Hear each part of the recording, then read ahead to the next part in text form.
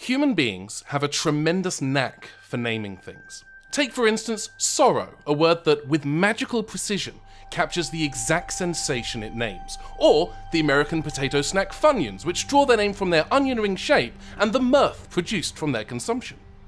However, the single greatest occurrence of a human giving something its name for the first time happened in 1667, when John Milton, while penning his work Paradise Lost, referred to the area beyond the Earth's sky as space, a name perfect for the vast, cold, endless eternity of the night, darkness without end, liberally sprinkled with small twinkly bits and the occasional planet mixed in for seasoning.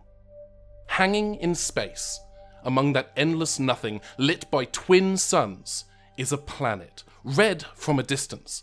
And as we approach, that red gives way to oranges and yellows before revealing clear blue skies and rocky, muddy terrain. We approach faster now, whizzing past impressive mountains and rock faces through mud and chalk and dust, to the ruins of a colony. There, sitting on a fold-out camping chair, a man waits. He wears a beaten-up old jacket made of an alien leather that catches the sun just so, glimmering with a beautiful blue as the light moves across its surface. There is a large satchel at his feet, covered with patches and buttons from a variety of strange and wonderful worlds and locations: Androzani Beta, Silica 7, Minneapolis, and more besides. Resting against a nearby rock, within an arm's reach of the man, is a gnarled wooden walking stick. In the grand scheme of things, he hasn't been here long. He has, nevertheless, been waiting for this moment for almost his entire life. Then he hears it, the wheezing and groaning sound of an ancient engine off in the distance. He packs his things, slings his satchel over his shoulder, grabs his walking stick, and begins to head in the direction of the sound. He walks down decaying streets, past collapsed ancient domes and structures that, in their prime, were probably quite impressive. He is not disappointed when he reaches the source of the noise. A large, blue wooden box, adorned with words like "free for use of public" and "pull to open." With perhaps more politeness than is required of the situation, he reaches out towards the door and knocks. The door swings open, and he is greeted by a face that he doesn't recognize, attached to someone he nevertheless knows quite well. He looks at her and says, "Hello, are you me?" Yeah. Oh, wonderful. I've been waiting for you for quite a while, in lots of different ways, but in a very practical, forward-moving way, I have been waiting for you. Are you ready? I didn't know that I was supposed to be prepared, so I actually don't have a lot prepared. I guess we kind of just came from a thing, so probably the thing that you know about. But we saw Roman. He says hi. Sorry. Yeah, I'm ready. Okay, that was unfair of me. I'm just so anxious myself to get moving. I guess what I meant is, do you feel ready emotionally for whatever is next? Oh, never. I think you should know that pretty well by now. Fair enough. Shall we?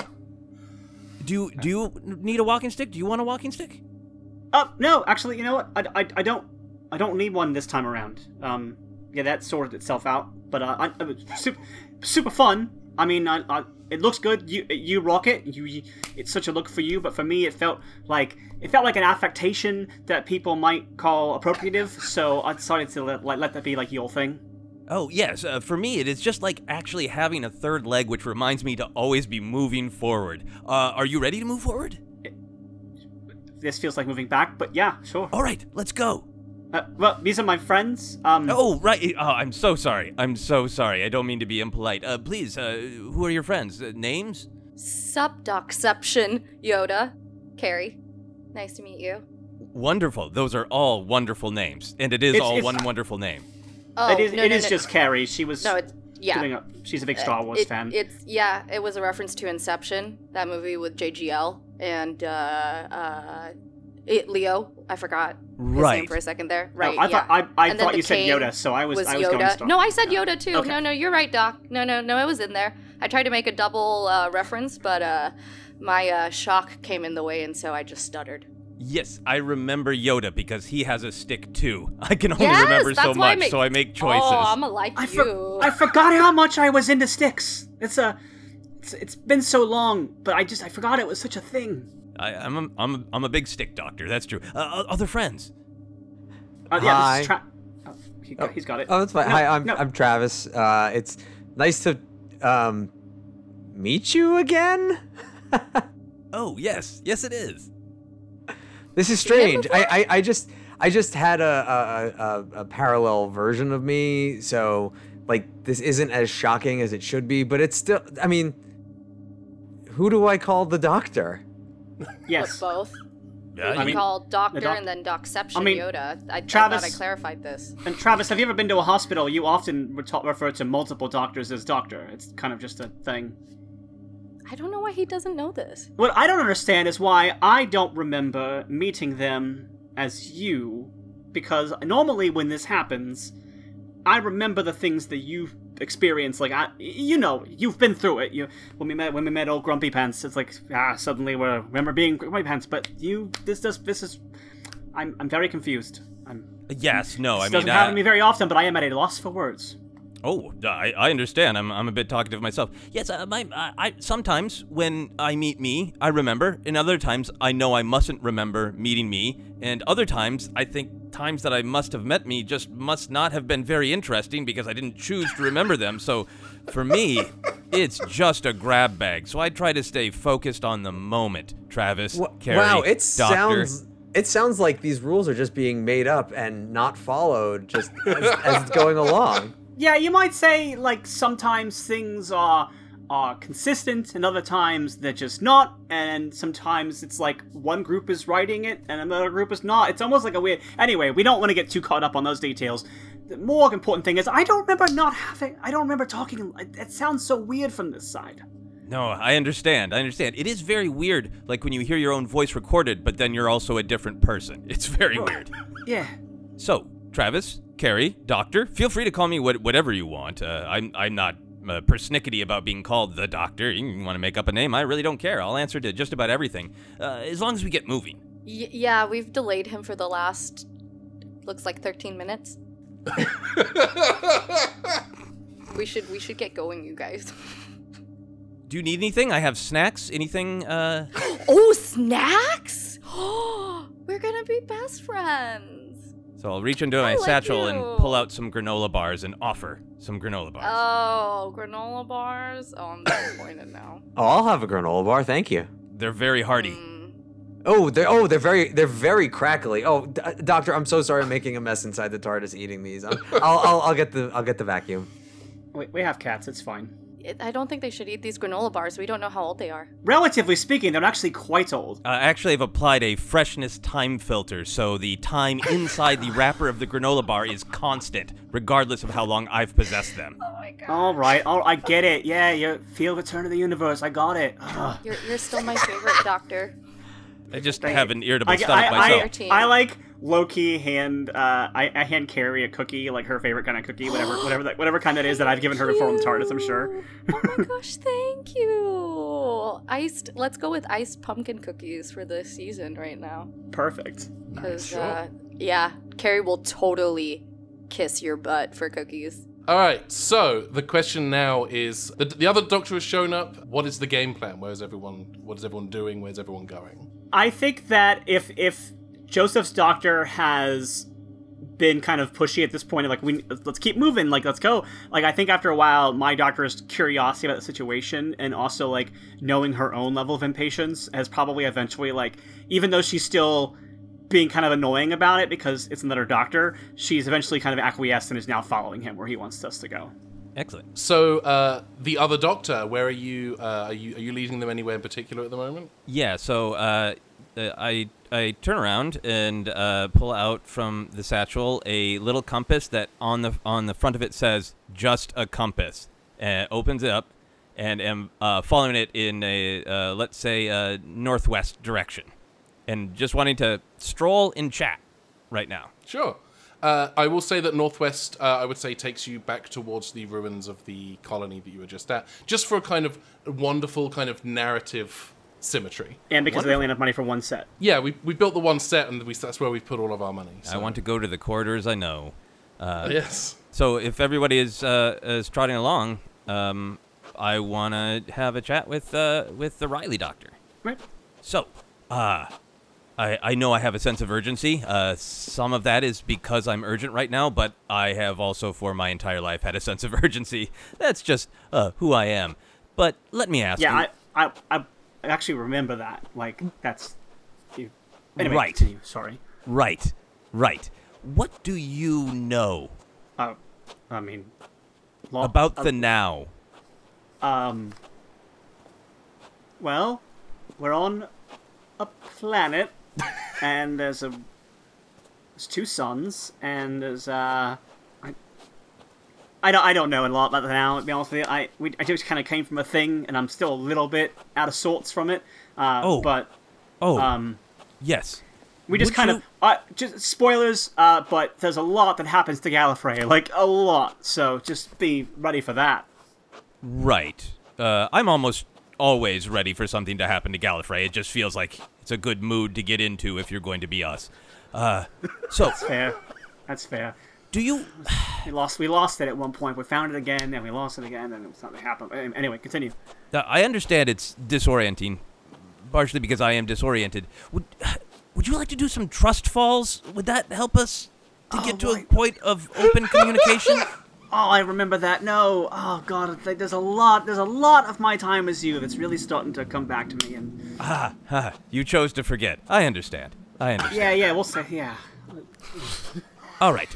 Then we go on. I think we can go as safely assume that if there's anyone that I trust, it's going to be myself. But also, the last person I trust is myself, and that's just kind of our general way of operating. So Wonderful. I guess what I'm trying to get at is, what's been going on with you? Why do you think you're here? That's a very personal question. It is. I feel rude asking it of myself, but I have to. well, I guess all these questions are personal questions. Shh, Travis, that's just more personal than the other ones, okay? I mean, I don't know how to say to you what's going on because, like, as a good friend of ours once said, spoilers. So I can't tell you too much because then I would know it. It's a whole thing. I have an idea. Previous doctor, can you tell me? And then I can act as an intermediary so that you're not telling yourself information? No, Does that work? He can tell me things because I'm after. I can't tell him. Travis, you're getting the order of events wickedly mixed up. Shh, Travis, shh. It's okay. He's from the 90s. There's not a lot of time travel stories back then. He's working on Back to the Future logic. Back to the Future, Back to the Future Terminator. 2, Back to the Future 3. Oh, yeah, Terminator. Yeah. Quantum Leap. Come Back on. to the Future, the TV series. Yeah. Bill and Ted's Excellent Adventure. Bill and Ted's Bogus Journey. Phil Ted's Day of the Daleks. That's TV more of series? a afterlife travel, but yeah. All right, continue. None of these shows have sticks in them. I mean, Lord of the Rings. I think Death had a walking stick, but let's continue. Oh, yes, it's a site. Rad. I figure this conversation about 90s television show is building trust, right, everybody? Sure. It's not that I don't trust you. You're asking me questions that I don't know if I can give you the answer to because of the whole timey-wimey stuff thing. Fix point in time, not knowing your own destiny, things like that. Yes. I think the spoiler is, from my perspective, is that you don't have to worry about spoilers. Okay. That's not what the Avengers said. Also another time travel story. Right. Yeah, sorry. Wait. Bruce Banner has a stick in the comics. Anyway, Anyways. I need us to go this way to a place for a reason, and if you have any questions, I would be happy to try to answer them. Otherwise, let's talk about TV shows and walk. All right. Let's pull a Sorkin, and then we. All right. I guess I don't really have a lot of questions because I think that I feel like let's say there was like 2 years worth of events in a sequence. I feel like what we just did was bring that to a finale. And then these are some special events that are happening after that. So I don't really know what I don't know what I don't know to ask you what those are. And so that's why I'm just kind of trudging along and saying what you have to show me. Okay. Well then, let me ask, just for the sake of feelings, you said you've been through a lot. Are you okay? Usually, if you ask somebody that, it's a little touch and go. The best way to do it, doctor, is to just actually ask, how can I best support you right now? Dropping a little 2019 knowledge on you right there. I like How can I best support you? Oh, look at that. Carrie. You can... No. Oh, no, I'm talking about the doctor. No, I'm being I'll supported. ask the I have a doctor, cookie. but since you offered the information, I thought I would use it Do you directly have cookies instead and of learn. that granola bar? Yeah, I don't trust you because you brought out granola bars, but do you have cookies? I'll take one. I do not have cookies, but should Then where are we you find taking one those? here where we are, Uh-huh. I You come would across be a happy to have one. cookie-bearing bushel. No. You are attacked by a monster who seeks cookies. No. Something happens.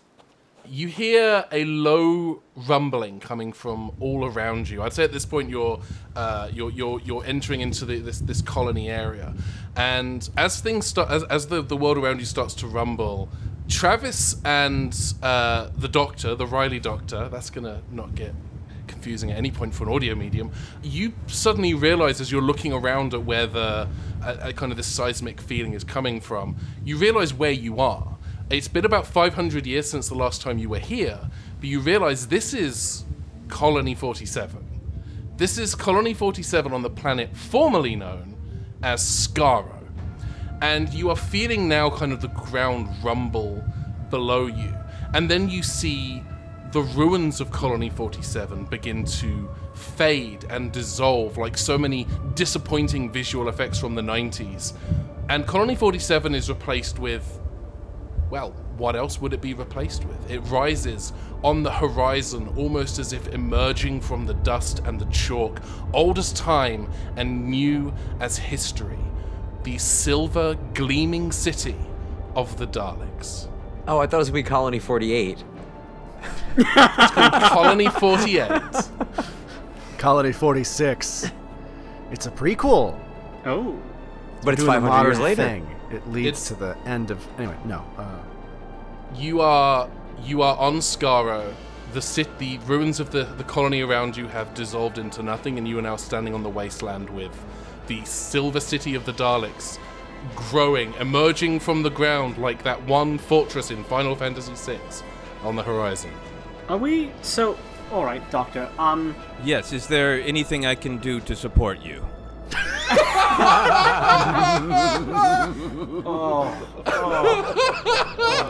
So fishy.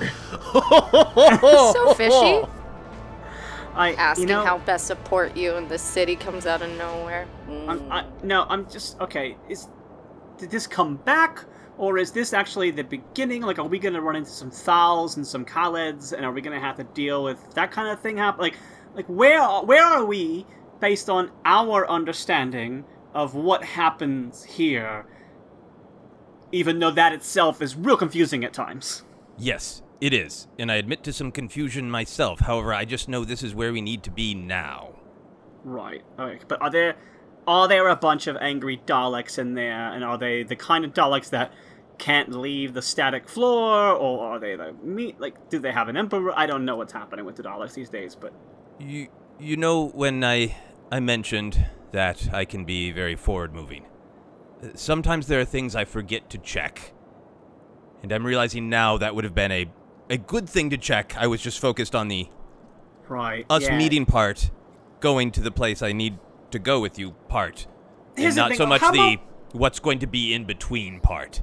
Here's a thought. Just write down on a notepad somewhere, always check for Daleks, because that's something I feel like I should probably remind myself from time to time. So just as a favor to me from the past, just write down a note somewhere. Always check for Daleks. I immediately start rustling in my bag for a notebook and a pen, and dutifully write down what I've been asked to write down.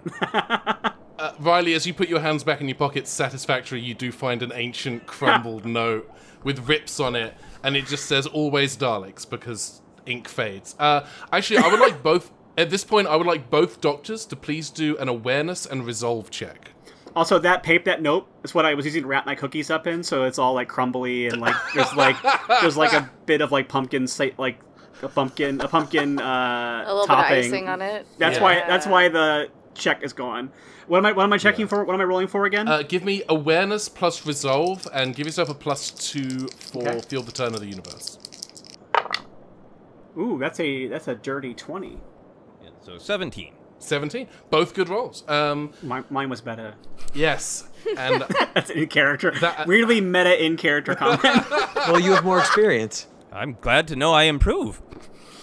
both doctors, you are aware of a kind of vaguely nauseous feeling, not coming from yourselves, but from your TARDIS. It's your respective TARDISes feel like they are nauseous, like they are.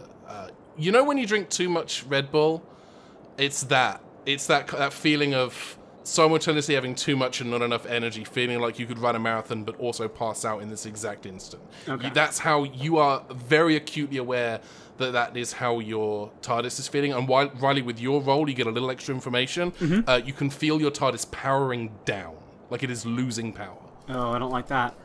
Does your TARDIS feel not so nice? Yeah, mine feels really asleep. Asleep? Oh no. A little bit. Do you think? I'm guessing yours might be the same way. Yes. It feels not right. Oh, yes, it feels traveling too fast while not moving. Very upsetting. Let's go forward. Let's try to get to where we need to be. Dan, could you please give me a resolve and technology roll? Yeah. Good, because you should. Do I get any buffs for that one? You tech sensitive, I believe. Yep. Is the Yep. the way to be. I'll give you a +2 for that. Okay. Wow. 19. 19. Oh, that's a very, very good roll. Yeah. You are able to pick up from the Dalek city on the horizon. You are picking up a signal, and it is with that roll, I'll give you a little bit more specific information. You're picking up a dampening field, and it seems to be some kind of suppression field that you suspect, based on what the doctors have just said, might actually be what is causing stomach trouble for their respective TARDISes. Yeah. Doctors, there's I'm getting there's a dampening field coming from the city. That can't be good. No, probably isn't. Probably explains what's happening to our TARDISes. I am going to pull my magnifying glass out of my pocket and attach it to my sonic and try to use it to get almost like I'm using a telescope. Like I'm trying to look at the city, like trying to get like binoculars almost, like trying to get a better look at what's happening in the city. Like if I can see like Daleks moving around or...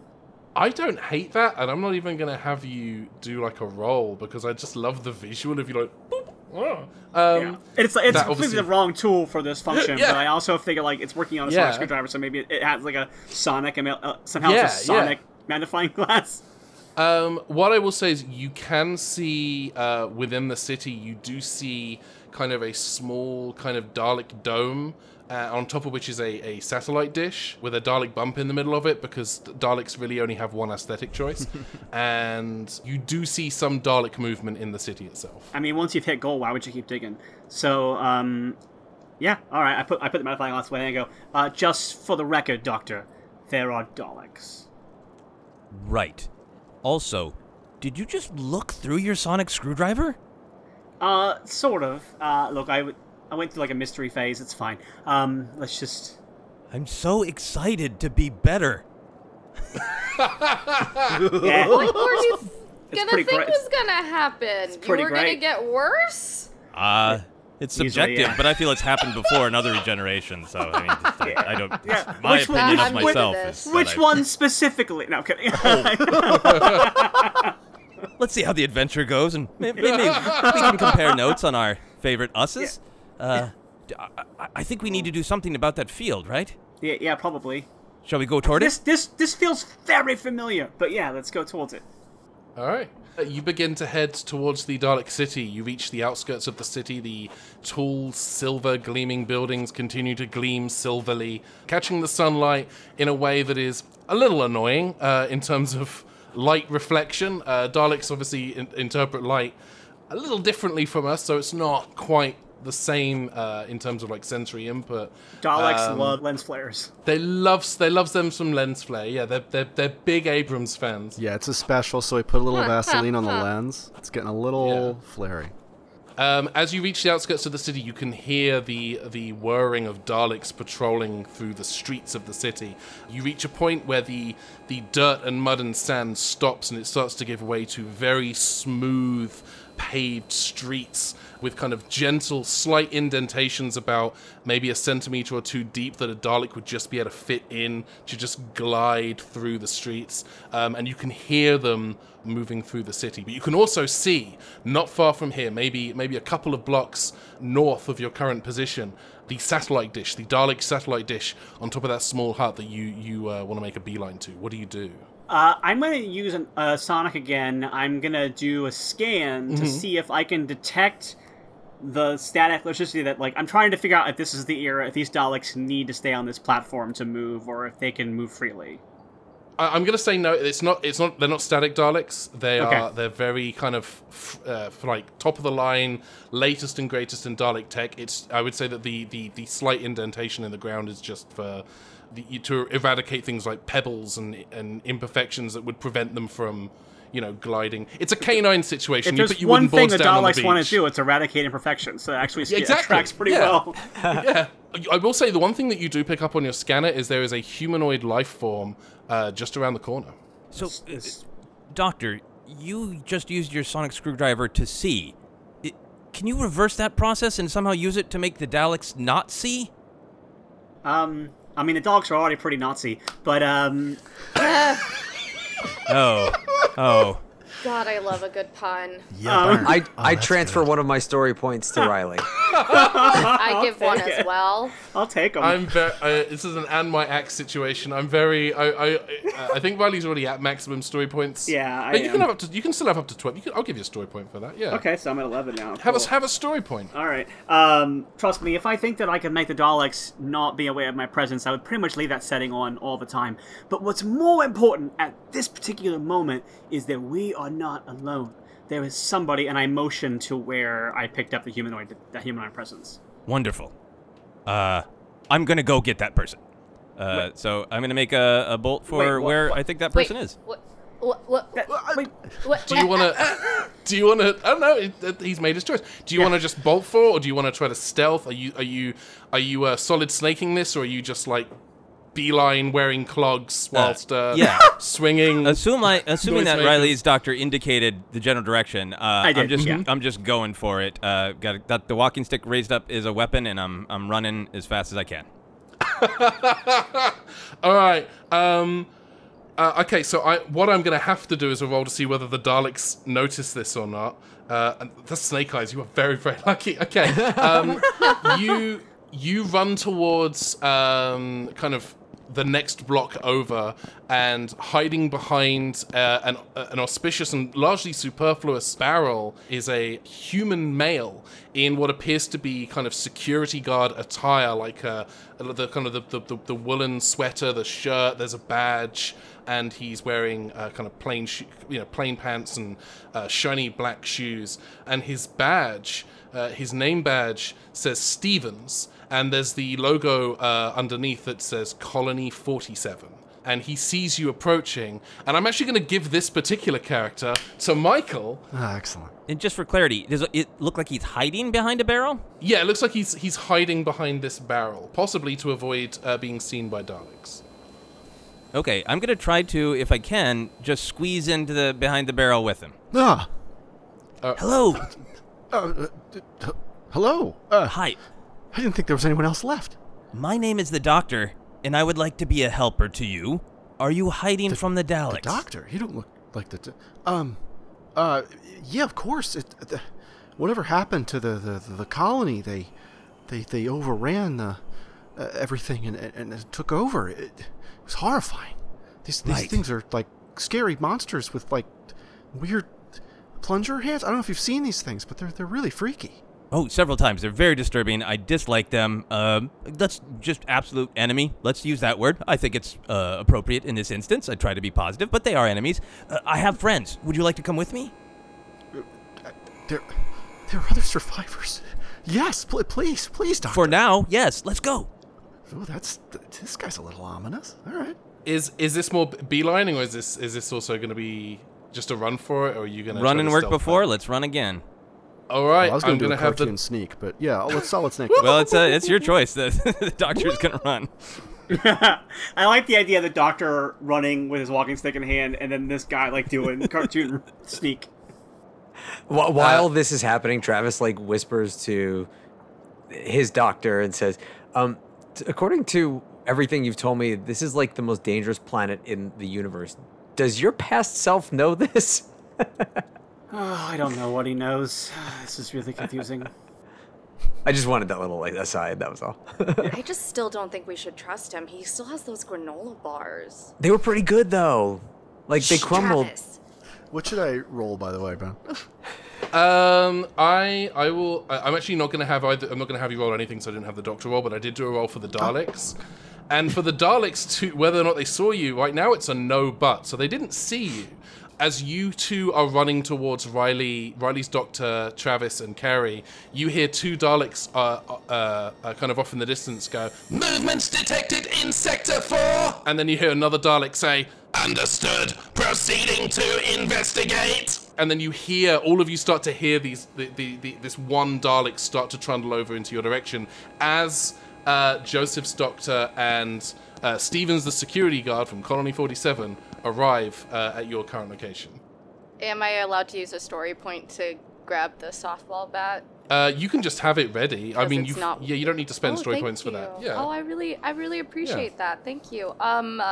I hear trouble, so I'm gonna probably go swinging towards it. That's. Oh, that's. That's me. I'm actually gonna try to stop Carrie from doing that because I've got a head full of Mondasian database stuff, so like I kind of know how dangerous the Daleks are too, and it's just like a not a forceful way, but like I'm gonna like try to put my arms on like your shoulders and like hold you back. Yeah, no, totally get it. Hold me back, coach. Yeah, Carrie's had no Dalek experience. The only experience with anything vaguely Dalek-y is those server waiters. Right.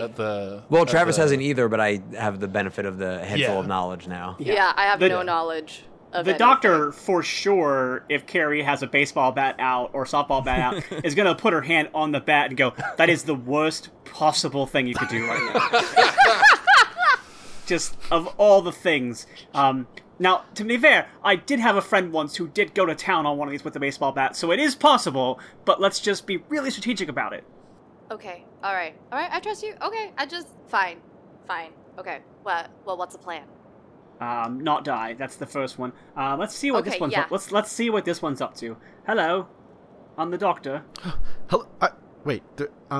There's two of. Yes. Two dark. Yeah, there can be. There's more doctors. Continue. Just get used to it. Anyway.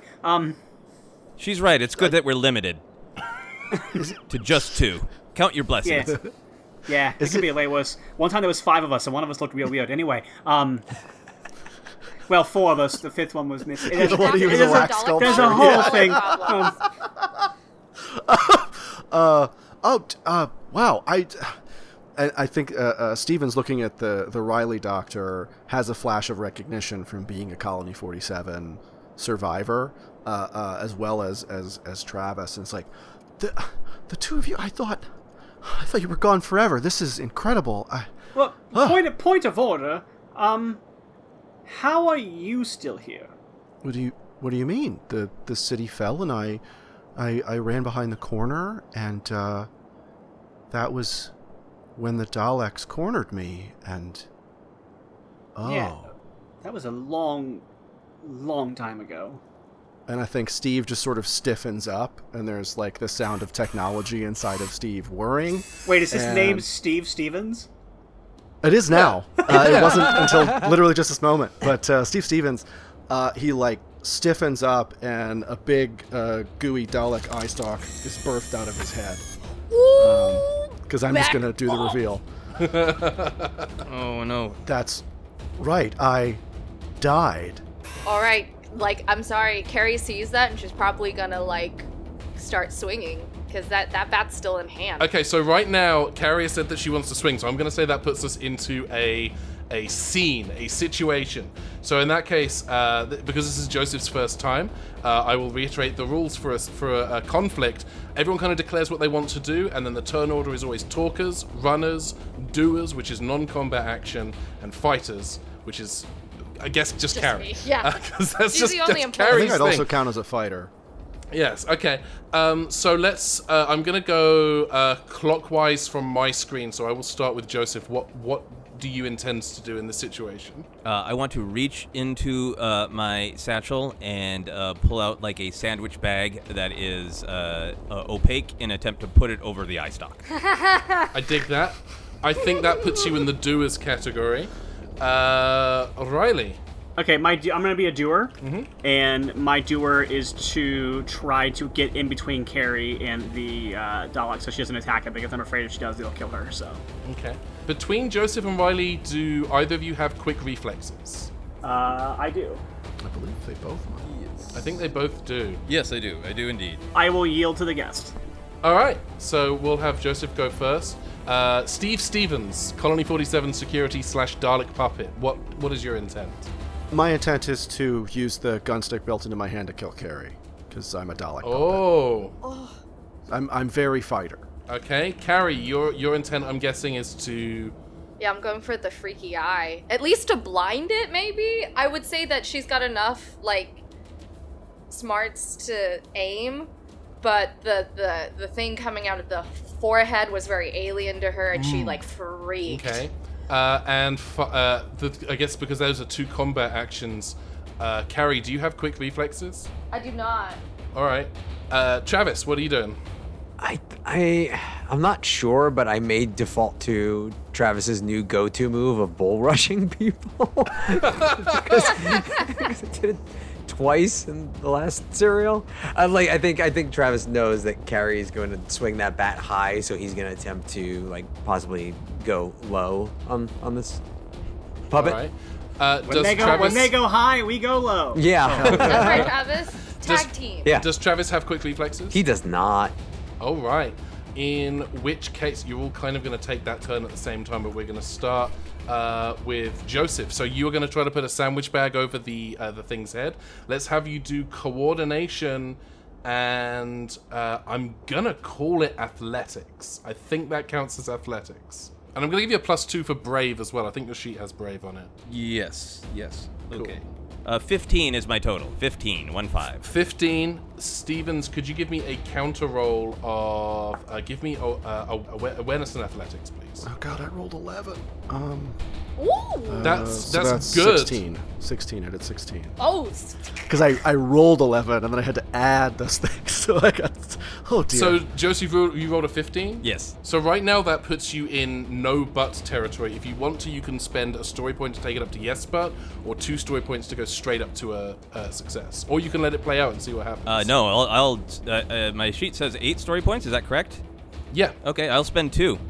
All right, you take that up to a resounding success. You place a sandwich bag over the Dalek eye stalk, partially blinding Steve Stevens, the deceased Colony 47 Hoodaduba, which means that Stevens, when you go to hit, you are going to have impaired senses. So that's going to be a -4. And next in the turn order then is Riley's Doctor. And now you wanted to get in between Carrie and the Dalek, yes? Yeah, I'm trying to basically prevent her from attacking it because I'm afraid that she doesn't understand how deadly these things are yet, and that if it sees her as an actual threat, it will blast her. Okay, so you just wanted to step in front? I'm actually pushing, I'm kind of getting in between, but like trying to stop the momentum of her bat so she doesn't swing it at the thing. Okay. So I'm kind of not throwing myself on her per se, but basically taking the brunt of the hit from the bat a little bit. Okay, so here's what we're going to do. So we're going to have Carrie's turn be the next turn, and when Carrie goes to swing to hit, you are going to swing to or roll to catch the bat mid-swing. Is that kind of what you I'm not trying to catch the bat as much as I'm trying to halt her momentum. Okay. Yeah, I think she's trying to hold me back. Like, Okay, I'm I'm with trying you. to spring forward, and she's trying to be like, whoa, whoa, whoa, tiger. Yeah. Okay. In which case, Carrie, go ahead and give me coordination and fighting. And Okay. Riley's doctor, if you can give me strength and athletics, please. Okay. God, I'm so glad I'm lucky. I could re-roll that snake eye.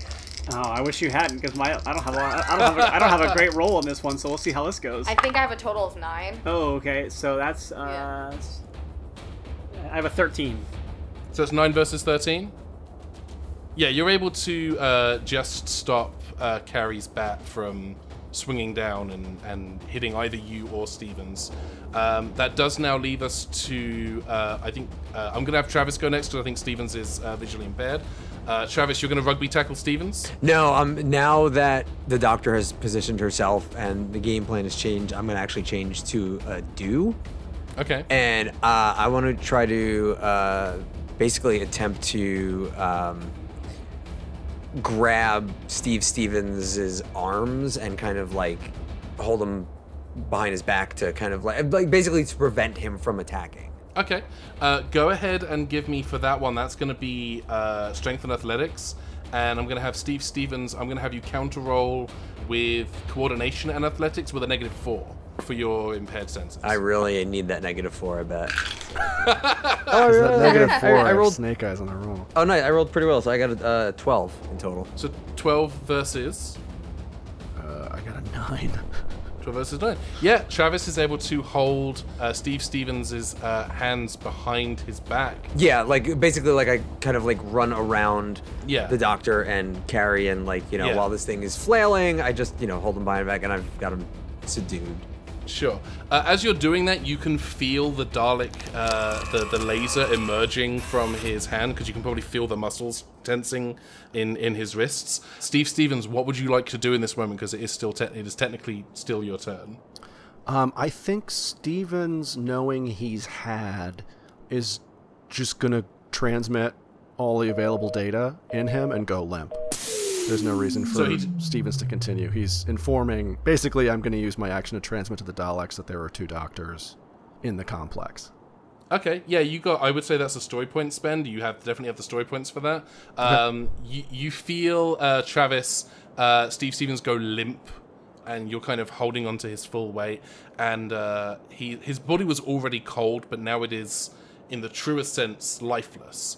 And you now hear Dalek sirens going off all around the city as the Dalek High Command, the Dalek Parliament, whatever you want to call it in this particular adventure, has been alerted to the presence of some intruders. I think Dalek we City agreed, Council knows what we're Yeah, doing. it's the mayor of Dalek City. That's the Yes, the mayor of Dalek the City, Dalek yes. mayor.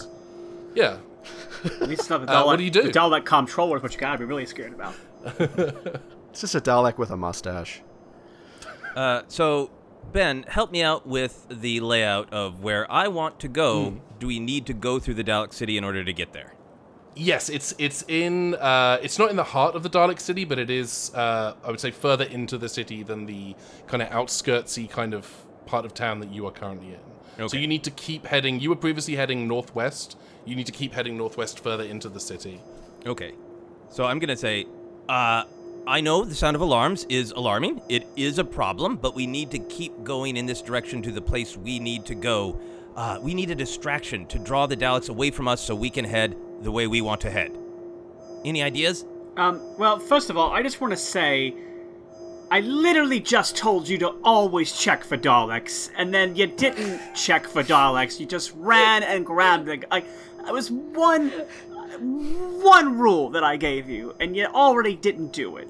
Yes, this is usually the way it goes when we meet. We disappoint one another. I'm sorry I disappointed you. You so far have not disappointed me. I think you're great, which is why thank I you. made a suggestion and then asked for input, because we need to keep going that way. All right, okay. So we need to figure out how to distract a Dalek. Now, are there? I was about to say a diversion. A are there any diversion, yes. Stairs around. Oh, yes, a diversion. How can we divert the Daleks? Well, I think we may have just diverted them by taking this dead man out. Well, I mean, No, but but we've they- diverted them to us, which is the To us, exact right, I opposite, was- Travis, of what we Travis! want to do. Yes. And I would also like to point out you can now start to hear the sound of various Daleks of different shapes, sizes, and somehow colors. That's being carried across in sound, heading in your direction. I want to see... I'm just going to say this out loud. Doctor. Yeah. I don't know that I've ever done this before, but maybe we could do it together.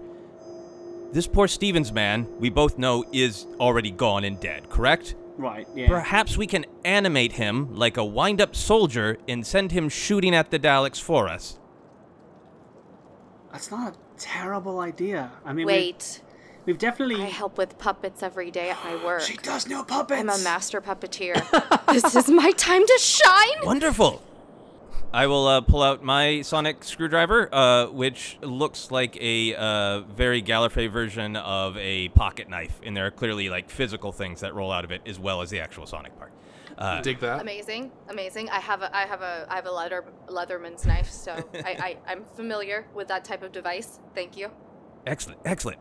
So I'm gonna go forward trying to do this and hope that the other doctor helps me. While he's doing that, I look at my Sonic, which Joseph just, looks like it was made from a build-your-own Sonic Screwdriver kit, because it simply was, because we did it for photos. And I look at mine, I look at yours, and I have, that moment of, feeling inadequate about my Sonic Screwdriver, and then I put it back in my pocket, and I run over... I keep it in my hand, sorry. I run over to help you try to figure out what we're doing with this guy. Okay. I want to help out, too. I offer up my Game Boy with my Sonic cartridge, and I said, if you can transfer the puppet controls, and I hand the Game Boy to Kate, to Carrie, and I say, if you can transfer the controls, you can use this to control Steve Stevens.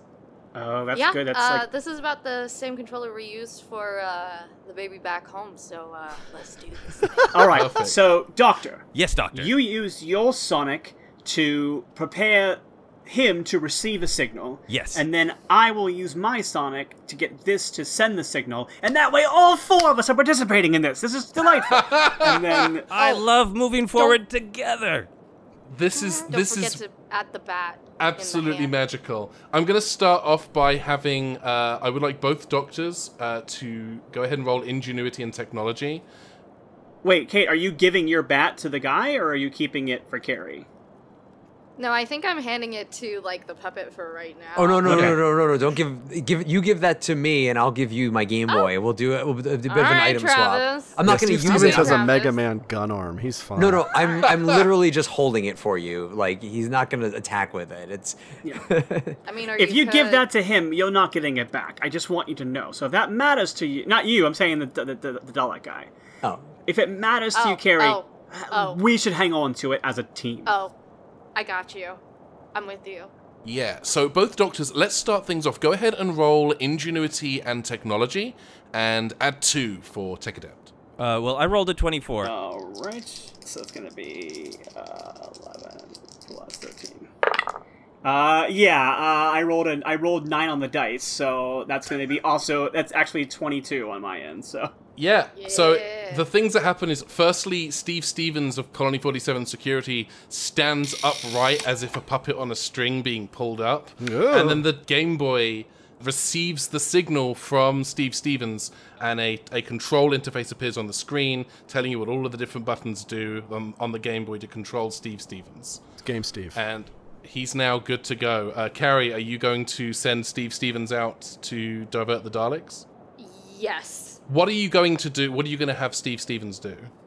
I think I'm gonna have him, diversion. It's a diversion. I think I'm gonna have him try to speak to them and calm them down from their panic. Yes. Because I have voice of authority. Yeah. Carrie has voice of authority. Yeah. So Steve she's Stevens gonna is try the to security guard. translate that. The Game Boy. Through- The Game Boy. You get the option if you press select. He can say exterminate. Yeah. And the doctor, There this doctor will advocate for us all moving in the direction away while Carrie is doing the masterful puppeteering.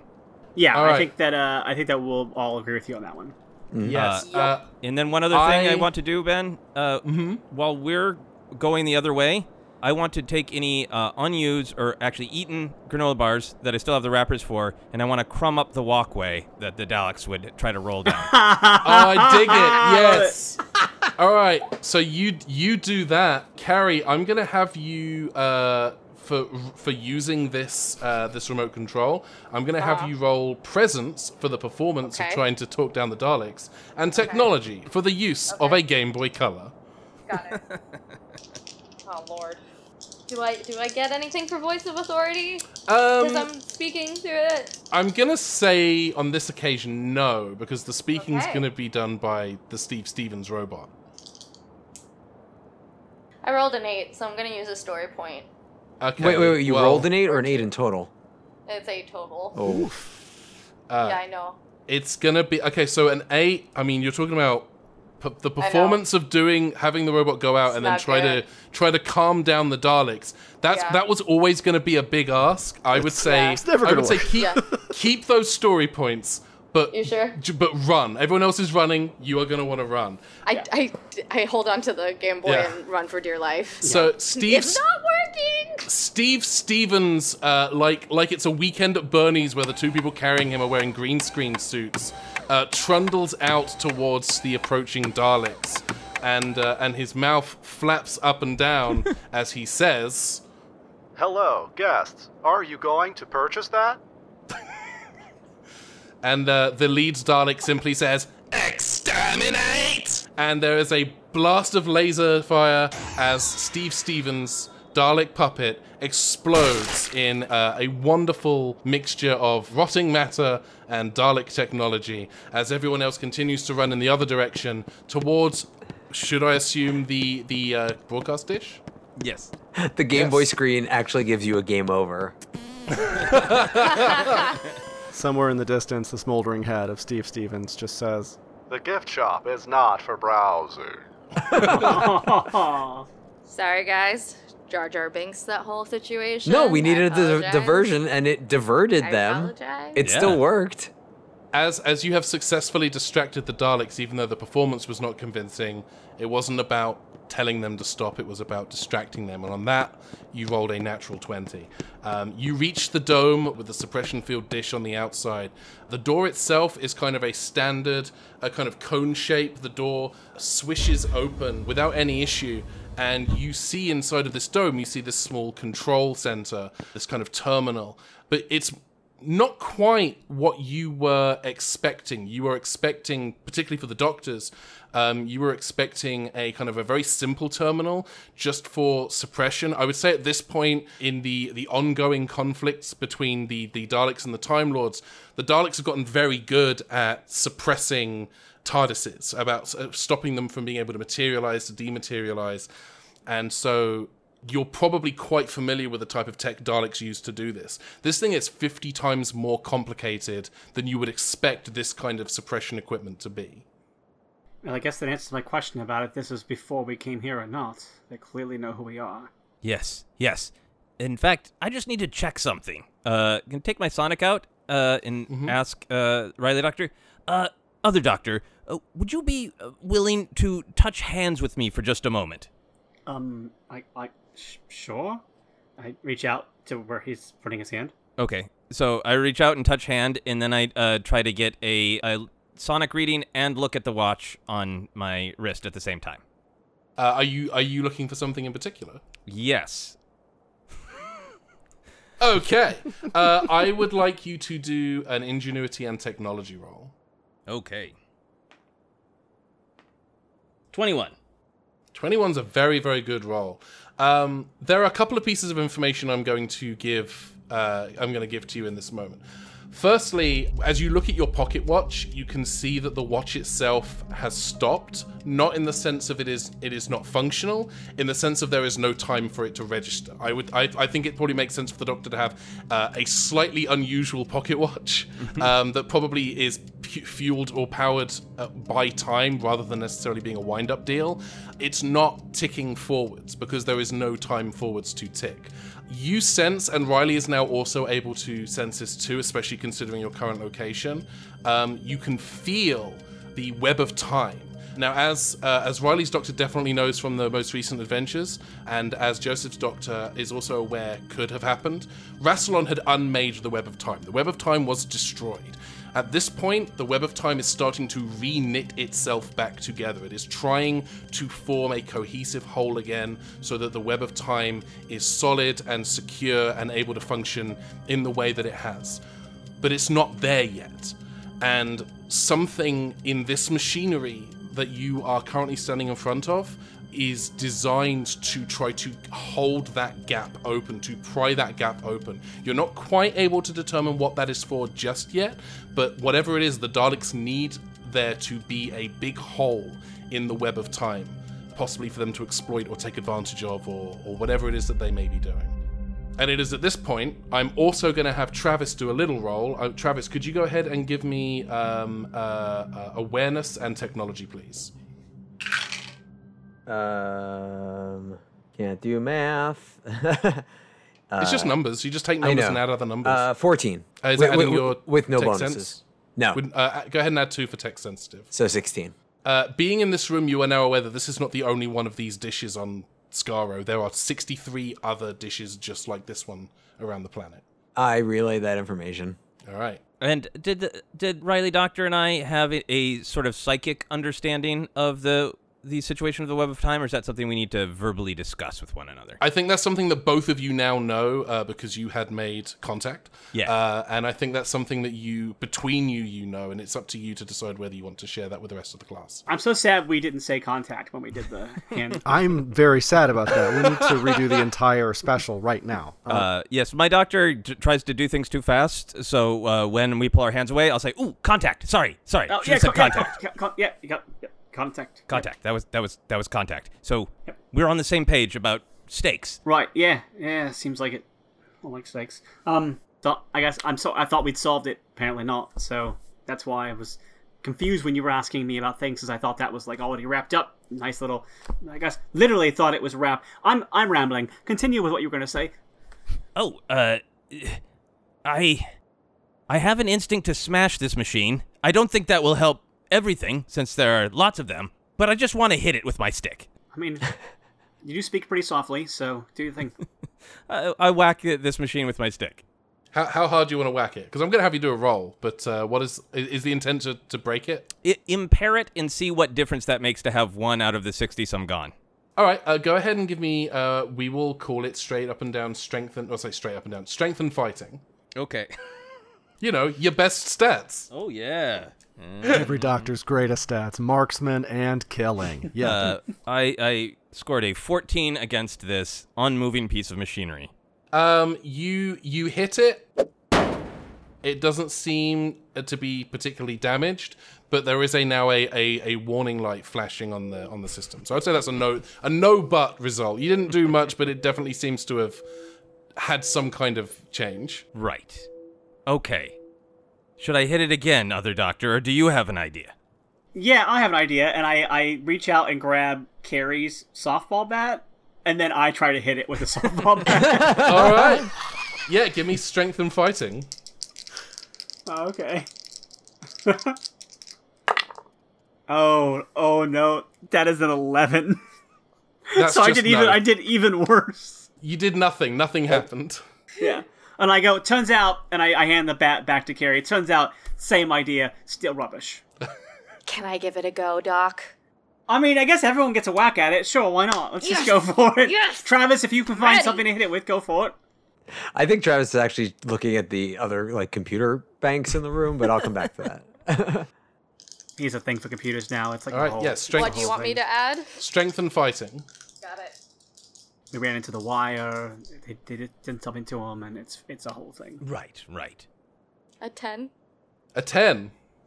Carrie has repaired the machine. No, Carrie does nothing. The baseball bat comes down, doing 0 damage. All right, I'm gonna go out on a limb here and say that hitting it not working. Let's try something else. I'm gonna see. Is there any sort of keyboard or any sort of interface that I can use to try to or well, trap? Yeah, that's what I was gonna be working towards. But yes, but thank you. Yeah.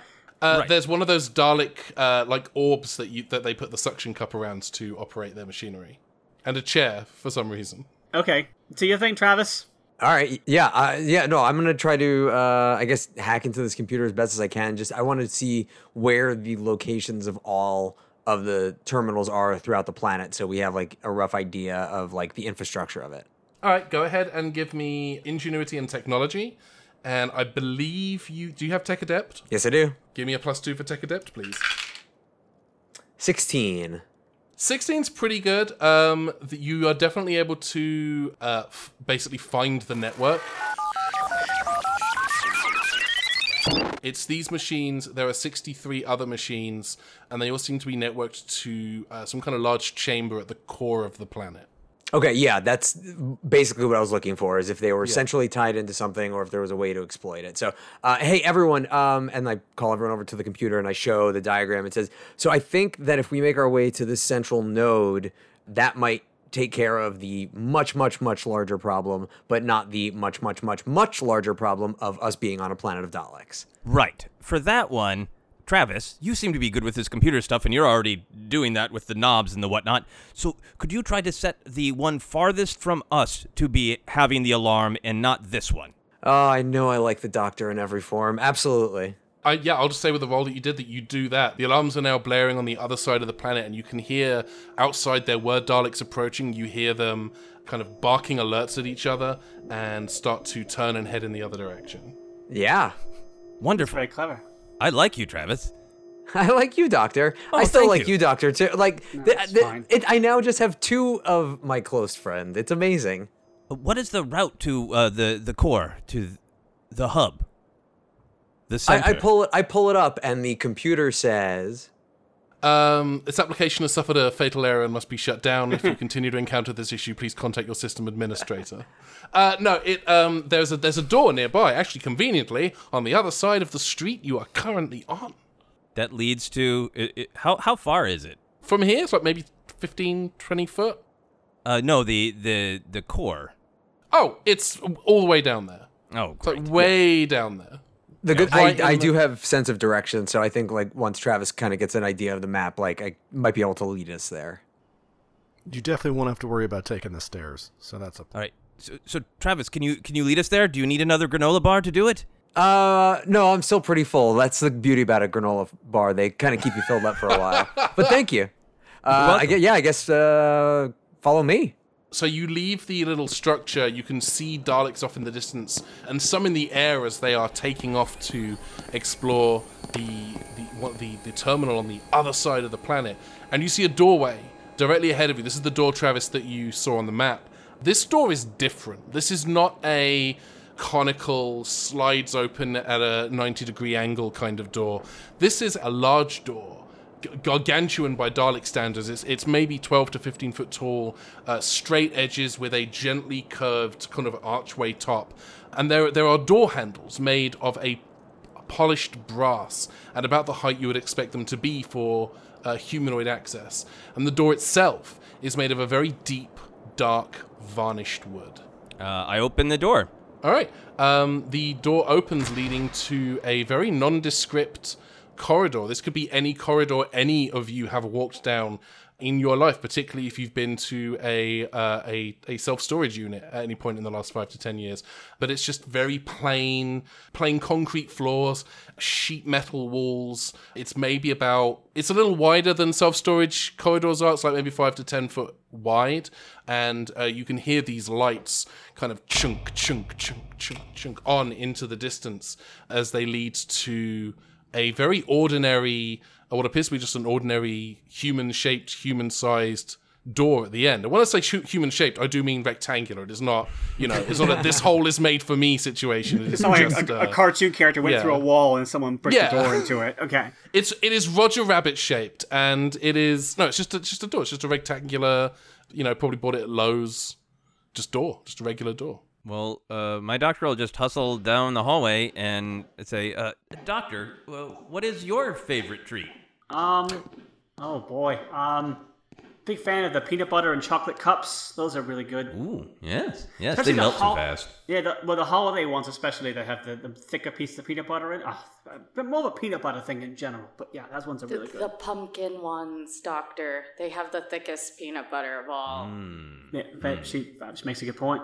Yeah. Very messy in the satchel. Very messy. I try not to keep them on me all the time. I have them in TARDIS, so they're a treat. They're not a everyday.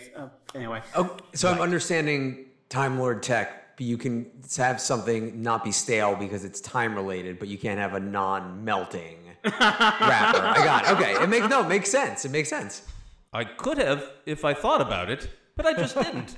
I think that's a really good idea, and I'm going to start doing it with mine. In fact, I kind of forgot that I did it with the granola bars, but now I'm remembering, and I'm going to take that. It's a good idea. Honestly, what I should do is make it so Carrie's fanny pack there, I'm the Doctor, I'm British, hang on. What I should do is make it so that Carrie's bum bag there is constantly preserving whatever's inside of it. But we'll get to that at some other point in time. No, I think it's very good that you are focused on fun and flavor. That's a good way for the Doctor to be. You reach the plain wooden door. You can see now that you are closer to it that it is green. It is a very nondescript. It was probably a vibrant green when it was painted, but it's faded with time into this kind of almost military green. This kind of faded unit Jeep green. Does it say push to open? It just has a handle on it. Okay. I go, Doctor, do you want to do the honors or should I? Oh, you know what? I often open things very quickly, so please, why don't you go ahead? All right. You don't have to be that polite. And then I open the door and I see what happens.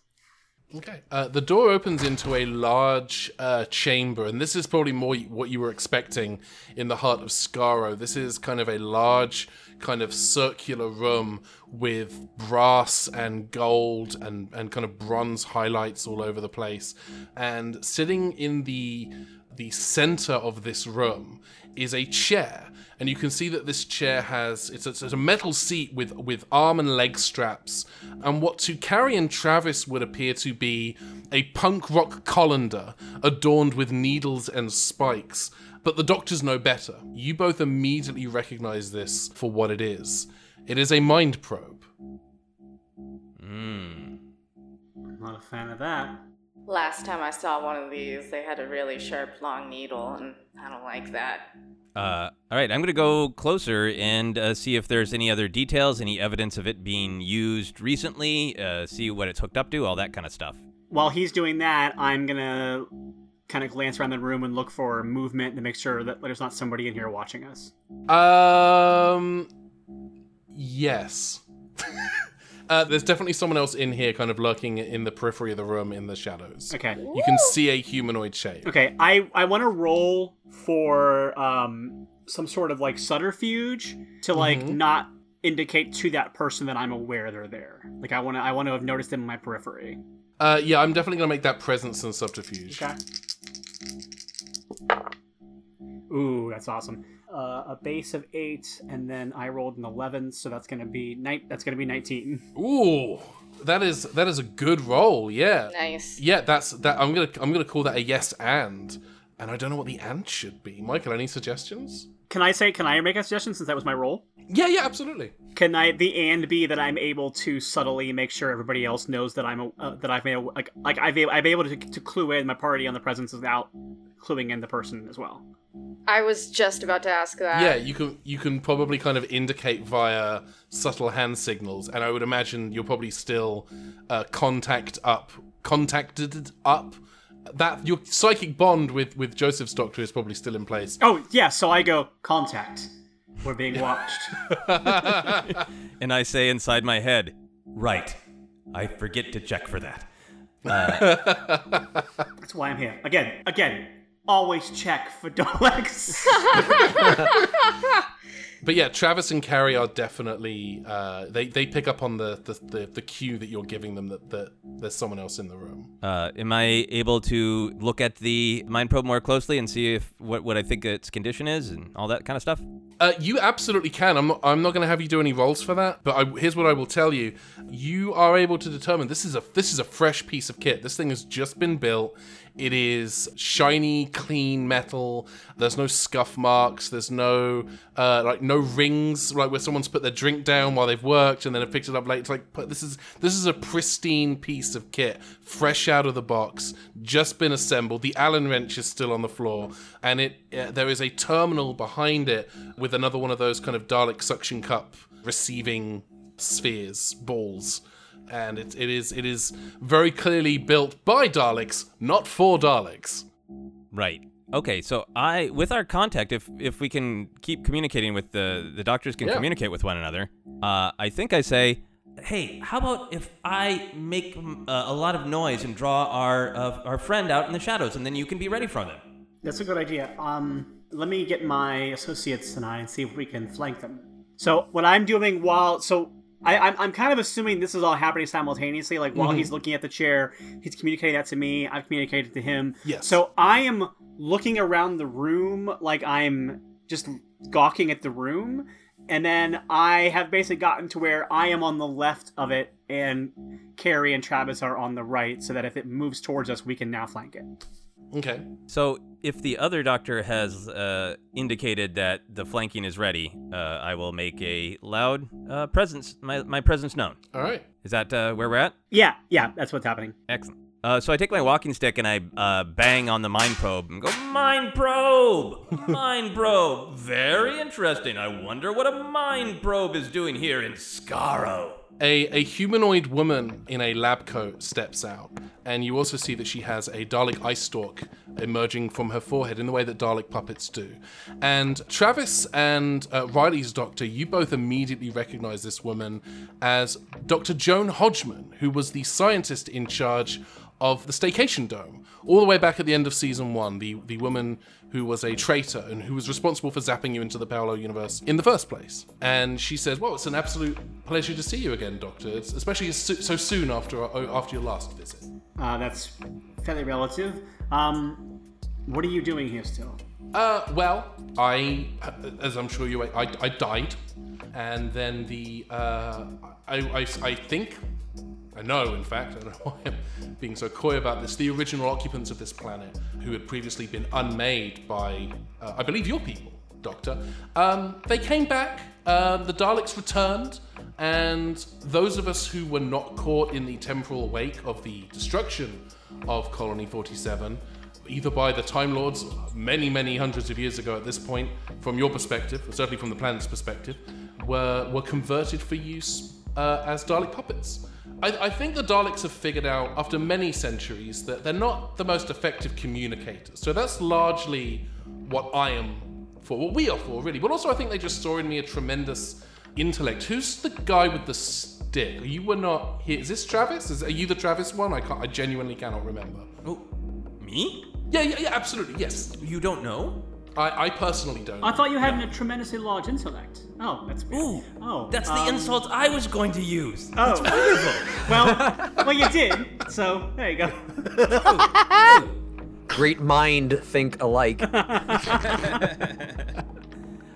Do we get the sense that she is speaking very human-like and a good communicator, but that she is still under Dalek control? She's absolutely 100% under Dalek control, yes. Yeah. Okay. And also, you could probably tell by my body language with her, she wasn't exactly the best human when she was a human, so yeah. Yeah. She's not a pleasant person. Right. How physically close are we all together? Where is she? I would say, I think I said this room was like 40 foot in diameter with a chair in the middle, I would say that she's, from where you are, she's kind of stepped out from the outskirts, the shadows of the room. She's maybe 10 foot away from where you are, because she was walking towards you, having made the noise at the mind probe. So she's like, I would say about 10 foot away from you. Okay. I'm going to keep kind of tapping on some of the mind probe machinery, and just kind of to make noise and draw focus to myself and say, so, what is this for? What is this about? If you're under control of the Daleks and you like to speak, the Daleks always just shout their plan, so if you could shout their plan to me a little quieter, I'd appreciate it. Well, I mean, that's largely why they use Dalek puppets, but I will say this, I prefer that you not hit it with the stick, please. I would really rather you didn't do that. I would rather I didn't do it either, but I'm gonna keep doing it until you tell me what it's for. Okay. Well, I mean, I just don't want you to put yourself in a situation that you're not going to be able to get out of. Is my primary concern. Right. So you mean to do violence to us, correct? Oh, I'm listen, I'm just going to say this. I have no intention of committing any acts of violence right now. Right. But there are certainly other people, for a given value of people, who may have different feelings with regards to you, Doctor, and of course now I think I know which one of you is Travis, and she gestures over to Carrie. And she says, I want you to be clear, I'm not concerned that you're going to damage the machinery. That is, I think, impossible at this stage. No, I'm more worried. I just don't like the noise. It's just annoying. It's just an annoying sound. So it just bugs me. I stop tapping it, and I hold the stick out, and I rush her with it. I don't actually hit her, but I just rush towards her, yelling, "It's a time stick, you fool! It's a time stick!" So what is happening right now? Are you going for a lunge? Are you planning on just kind of walking forward with it, or I'm going for a lunge that's not actually making contact. I'm trying to intimidate her and see how she reacts. Oh, okay. Well, let's call this presence and fighting is probably wrong because you're not actually fighting. It's subterfuge, possibly. Subterfuge, I think, feels the closest because you are kind of faking an attack. And you've got voice of authority as well, so go ahead and give yourself a +2 for that. Okay. 16. All right, she does take a step back. She seems visibly concerned about the fact that you seem to be about to hit her with a stick, and she says, "Hey, okay, all right, let's take a second. I don't think there's any need to resort to violence, and certainly that doesn't seem to be your usual thing with the Daleks. So let's take a second." So we were set up that Carrie and Travis were on one side, and Riley's doctor was on the other. Are we still in those like flanking positions? Yes. I think Travis is going to try to subdue while the Joseph doctor is, waving the time stick. All right, let's do it. Let's straight up call that coordination. And what is the action that you're actually going to do? I think I'm going the same thing. Arms like disarming, arms behind the back kind of thing. Like it worked pretty efficiently last time. Okay, yeah, we'll call that strength and athletics. I think is the best roll for that. Brave? Yeah, I'll give you +2 for that. 13. 13. I'm not going to have her counter roll because she's not expecting it. So you do that. You have her now in an arms locked situation, and you're holding her with kind of her arms behind her back. Yeah. And she turns to look at you and she says, "Travis, it's coming back to me now. I remember. How's your little friend? How is Amelia doing?" With that, Travis sees red and pushes her into the mind probe chair.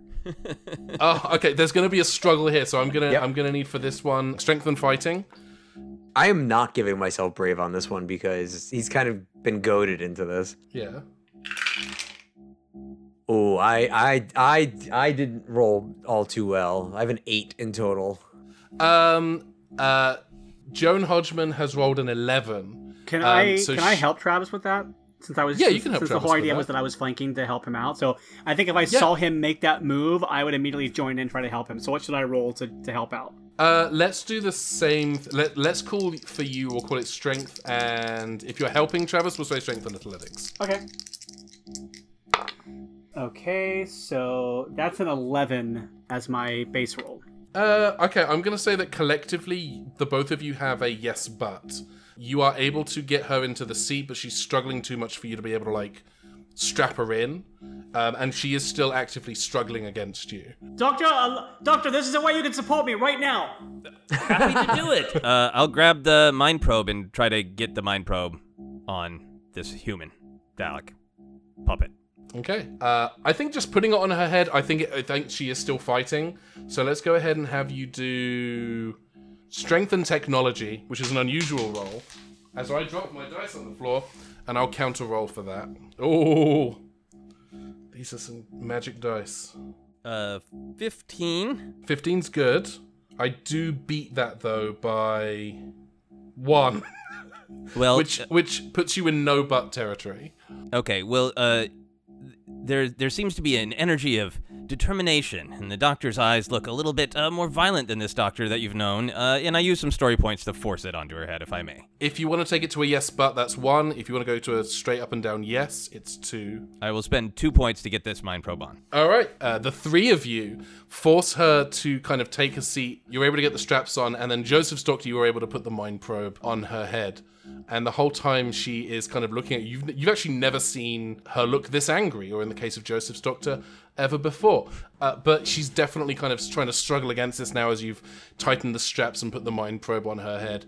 And she says to you, what do you think this is going to accomplish? I'm already dead. So, remind me of how this specific mind probe works, because I assume the doctor knows. The mind probes are typically used to forcibly and quite painfully extract information. Yes. This particular mind probe looks like it's also designed to extract genetic data as well. Okay. So I'll go to work on the mind probe, and I want to know what if I can get any human memory from her, I'll take that. Otherwise, I'll try to use this to access her connection to the Daleks. Oh, wow. Okay, yeah. Go ahead and give me ingenuity and tech for that one. And I think you have tech adept, so you can add +2 for that.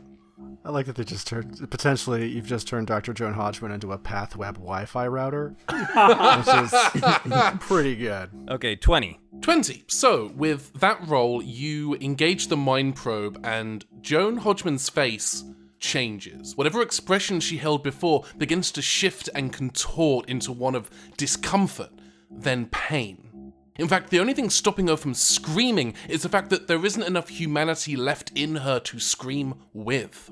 But the terminal behind the mind probe is extracting some detailed information. You learn that this is, in fact, a Joan Hodgman from a parallel universe. A Joan Hodgman who lived in a parallel Colony 47, who worked for an alternate staycation dome. But she is, still, a genius. She still built the technology that took advantage of a weakness in space-time to sell vacations to parallel universes.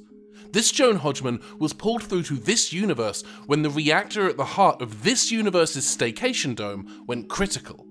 And when the timeline reasserted itself and the Daleks were restored, she was captured and converted into a Dalek puppet.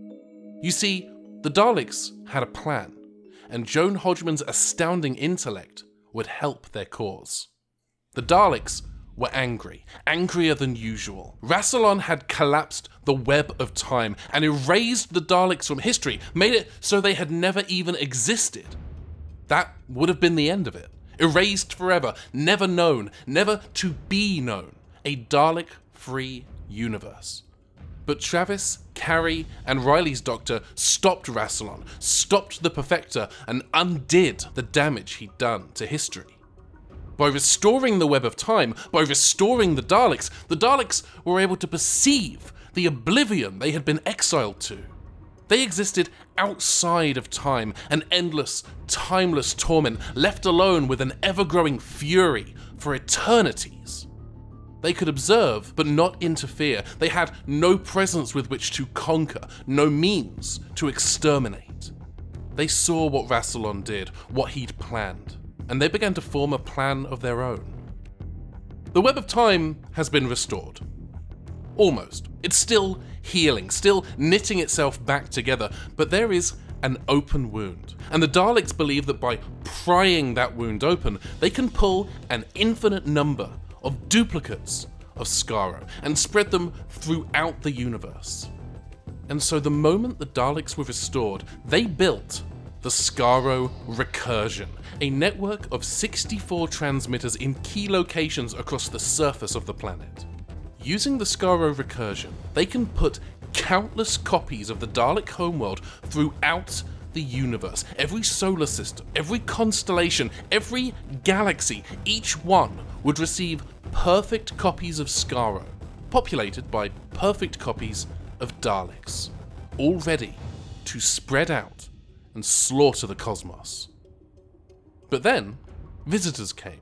First, you, the Doctor, Joseph's Doctor specifically, because the Daleks have calculated that thanks to the confluence of coincidence, the wounded web of time, the restoration of a planet erased from history, and the arrival of not just the Doctor, but another future incarnation of the Doctor, these things align to give the Daleks a 1 in a billion chance to influence, inform, and corrupt the Doctor's regeneration. Using this device, this mind probe, they can influence your regeneration, Joseph, allowing them to create a bespoke, Dalek-friendly, Dalek-positive incarnation of the Doctor, turning their greatest enemy into their greatest ally. An ally who can help them conquer the universe. But that's not the only discovery they've made. You see, some moments ago, someone tapped into their network. Someone whose body is human, but whose mind is more. Someone who has been augmented, enhanced, improved by exposure to the wire. The Daleks have detected in Travis a 100% digital variant of the human factor, and they are very interested in acquiring it. So there's something of a 3-pronged plan at play here for the Daleks. Complete the Skaro recursion, augment the Doctor using the mind probe, and /or use that same mind probe to extract the human factor from Travis's digitized mind. And that's the information you were able to pull from the machine with your I think that was an okay roll. I think that was pretty good. Okay, Joseph, go ahead and repeat all that so our characters know it. No. And contact. I All right, will. so now I have it. So, I can't sit in this mind probe. You, Travis, can't sit in this mind probe. We need to shut it down. We need to shut down all of the satellites, and we need to allow the web of time to heal itself.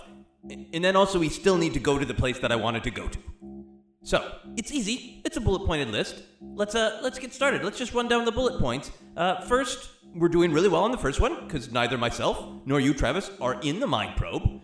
She is. Perhaps we can use it to influence the Daleks. Can we rig some sort of feedback loop on her so that she shorts out the mind probe? Because this wasn't meant for her, and she has, I guess, Dalek and human consciousness going on, which is not really what this was meant to do. Can we use her to sabotage this network? It seems like the thing to try to do. Just for clarification, Game Master, is this the hub where all of the other equipment is, all the other 64 is attached to, or are we not there yet? Oh no, you are. This is a chamber that's still on the Dalek surface. You need to find your way still down to the central chamber at the planet's core, where the what you now know is the heart of the Skaro recursion is located. Okay. I ask the mind of this person if the Daleks have ships on Skaro. There are always Dalek ships. There are ships in orbit. There are shuttles around the city and scattered around the planet. Mostly there are levitating platforms that the Daleks use to get around when just hovering on your own doesn't seem swish or cool or sci-fi enough. Okay, good to know. I think we should try to get her to tell the Daleks to turn everything off, to power down all of their technology, including the hubs. How do you want to do that? I'm just gonna. I want to do tech stuff with Travis and with other Doctor, combining all of our tech to see if we can either technologically basically send a neural impulse, a thought back to all of the Daleks, or if that doesn't work, then we'll get into violence. Dig it. Okay, let's make this. If the three of you want to coordinate your plan, and then the three of you, if you roll ingenuity and technology. Okay. With Tech Adept, if you got it, yeah. Yep. Okay. Oh, I rolled Snake Eyes, and I don't have Lucky, so I have a 12. I have a 19. That's good. 23. That's very, very good. I will say with Joan Hodgman's counter roll, because she is still trying to fight against the mind probe, right now you guys are at a yes, but. So you will be able to shut down the Dalek tech. You will not be able to shut down all of the Daleks, so there will still be Daleks on your tail, whatever you do, wherever you go. I would say certainly with everything that you've done in this room so far, they're definitely aware of your presence and your current location. Right, so I want to send the thought through Joan. please tell all of the technology, including that hub that is beneath us, to shut down. And also tell the Daleks it's time for a nap. And Joan, if you can, just try to feel happy. Wait, Doctor. I have a better idea. Okay. Joan, how many Dalek puppets do you think there are on Skaro right about now, including yourself? I'm going to have her do a roll quick to see if she's able to resist. But you've got voice of authority, so I'm going to give her a -2 to that. Mm-hmm. And she whiffs that roll. She says, about a dozen. Okay. Here's what I'm going to do. Do all those things that the doctor said, but instead of going to sleep, I want you to broadcast this message. And I want her to rebroadcast herself saying that the Daleks are bad at something and they need somebody else's superior intellect in order to be able to do it, because I feel like that is completely antithetical to the entire basis of belief of the Daleks. So I think that I want this Dalek puppet to transmit to the Daleks that she thinks that she is superior to the Daleks, or that the puppets are superior to the Daleks in any way. And this is essentially me making the Daleks turn on their own puppets and focus their energy on destroying their puppets instead of us. Joan, you can see her trying to resist against this, and then you kind of see, you watch the discomfort on her face as she says, I don't want to. I'm better than the Daleks. The Daleks are inferior to me. Yes. And I'm superior to them in a key aspect. And they can't even wear pants. They just it's skirts or a towel. They can wear.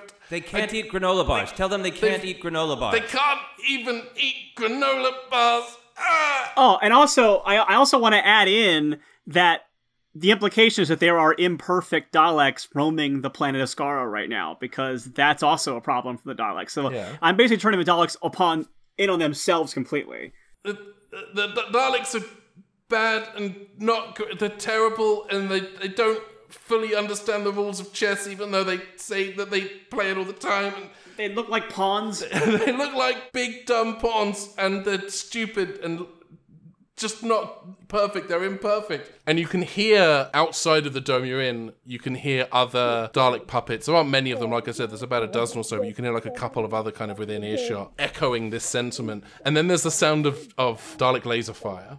And then you can hear infighting among the Daleks outside. And Joan Hodgman passes out in the chair. All right, we need to go now. Is the hub shut down? Most of everything in the Dalek hub is shut down.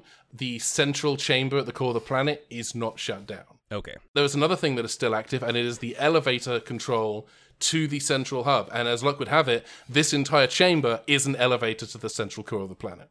Okay, well, I think we probably hit go on that elevator since we gotta go down there. Yep. All right, you hit the button and it starts to move down, and you see the walls kind of slide away. The little wooden green door up and vanishes up into the distance. The walls are whizzing past you. You don't feel the G's as this platform descends into the core of the planet, but you can see it whizzing by as all these levels and markers and scorched marks where the Daleks have tunneled down into the core of their own planet. Daleks, very talented at digging into the center of a planet. It's one of their main things.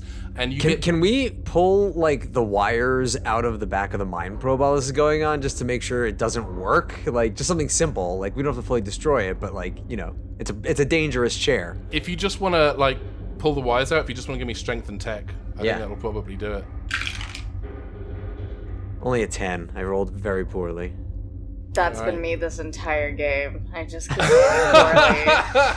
You see, Carrie, you see Travis kind of struggling, trying to pull wires and cables out of the back of the thing, but he's not having a lot of luck. It's like they don't want to give.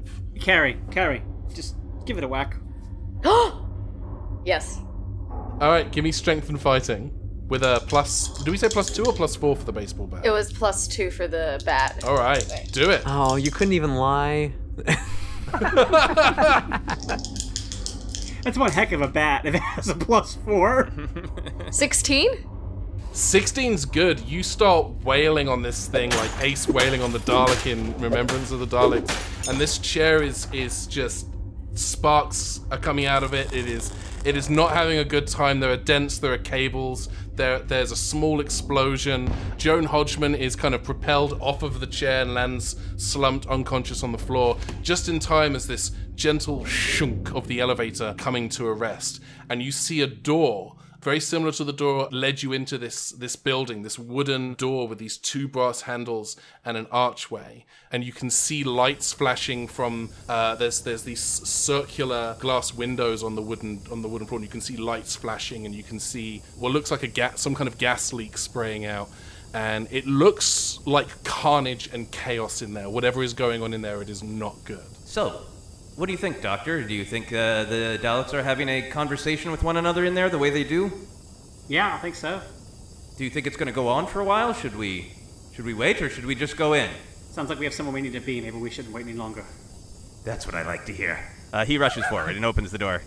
All right, you open the door and you see a certain amount of chaos. There are no Daleks in this room, I want to stress this, but there is fire, there is a rudimentary sprinkler system that is not sprinkling, it is dripping. It's bad design. And there is a computer terminal hooked up to this massive generator, not dissimilar from the one that you saw in the domed chamber that you were in. And there are 64 large, thick, fat pipes kind of building into this thing. And there are a number of dials and displays in various different Khalid languages and numbers that you are able to recognize, all showing critical and dangerous. And you get the feeling that this thing is going for a cataclysmic overload. Right. So, if I understand the situation correctly, I believe we already did great damage to this machine, and we have verified it by coming dangerously close to it. Yep, sounds like the situation at hand, yeah. I'm gonna double check just in case. So I'm gonna go to if there's a panel. Yes. I want to make sure that if we just get out of there and race the explosion away, that it is going to explode. All right, you go to a panel, you read the panel, and absolutely this thing is about to go critical, and its position in the planet, the strength of the detonation, would destroy Skaro. It would destroy Skaro for good. It's not the first time Skaro's been destroyed, it probably won't be the last time, but on this occasion, certainly, you get the feeling this would be it. But there is no way you would have enough time to get up in the elevator, out of the city, and back to your TARDIS. You can, however, stop the overload. The downside is, doing so would flood this room, the room that you are in right now, with lethal radiation. Alright, Doctor. Yes. Take my friends to your TARDIS and get out of here. I totally agree with you, but opposite. No, You leave with your friends, go to, well, hell, I'll just say it, go to my TARDIS, and everything will be fine. But no, see, because like I've already been through the. If you die, then I might not be me. But if I die, somebody else will like me or another bloke will just take off and it'll be fine. We can both agree on sending your friends away, correct? Right? Yeah, they should be safe. That should be step one. So, now-ish, I think they should go. Would be my vote. I'm simply voting. I don't want any more death here. I think they should run now. Well, when I say run, you run, and that is me saying it. So, yeah, run. I'm not sure how comfortable I feel about leaving you behind, Doc. Yeah. It's not really Either of you. our style. Okay, so I am going to jump forward and into the room and start the shutdown process. All right, go ahead and give me, and I love that impulse, I'm actually going to give you a couple of story points back for that. Go ahead and give me ingenuity and technology. Okay. 22. Okay, as you start to operate the machinery, a staticky green force field generates around the terminal, around the machinery, and around you. And you hear an emergency voice say,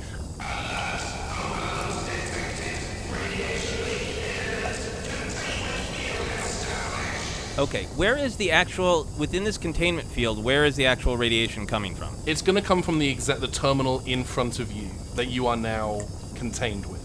Okay, so have I actually shut the thing down then? Is the contamination coming out yet? It hasn't started yet. I think for the sake of narrative drama, I think you're in the process of doing that. You are tweaking dials and Carrie, Travis, and Riley's doctor have seen this force field go up and are now watching you kind of get to work with this machinery. Okay, if I can detect where I think the actual radiation is venting from, I am going to put my dimensionally engineered satchel over it to absorb the radiation. Go ahead and give me ingenuity and knowledge for this one. 25. Okay.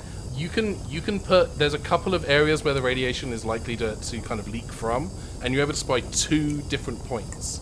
So you have a 50-50 shot of getting this right, but you can definitely see them, and you are able to eyeball where the radiation is likely to come from. It's going to be one or the other. Wait, Doctor! We're not thinking this through! No, I often don't. I'm going to put the satchel over the higher of the 2 places. Doctor! Okay. Doctor! You do that. I think I have a little bit of the radiation contained. Maybe that will buy us enough time. I always like to keep running. Maybe we can all run out of here together.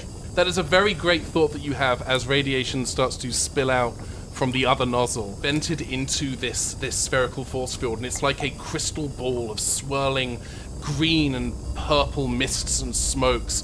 And all of the radiation, Joseph, your doctor, is just hit with it, and you can feel every atom in your body drawing this radiation in and getting weaker and weaker.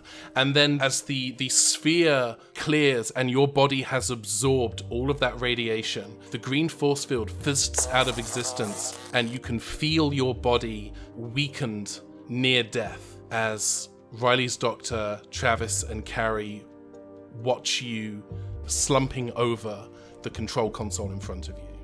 I use my walking stick to try to prop myself up as much as possible, and then I very weakly say, "Ta-da!" Oh, you nutter old fool! You could have let me do it. Less talking, more going. Let's get to the place we need to be.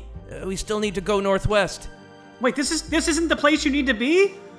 It was apparently one of the places I need to be. You have taught me to always look for Daleks. You always remember bullet points. We have 1 left. All right, fine. Carrie, help me carry him. I'm sorry, it's not a pun on purpose. It just happens to be a name. And you're the it's physically okay. strongest of us. I got you. He's talking crazy.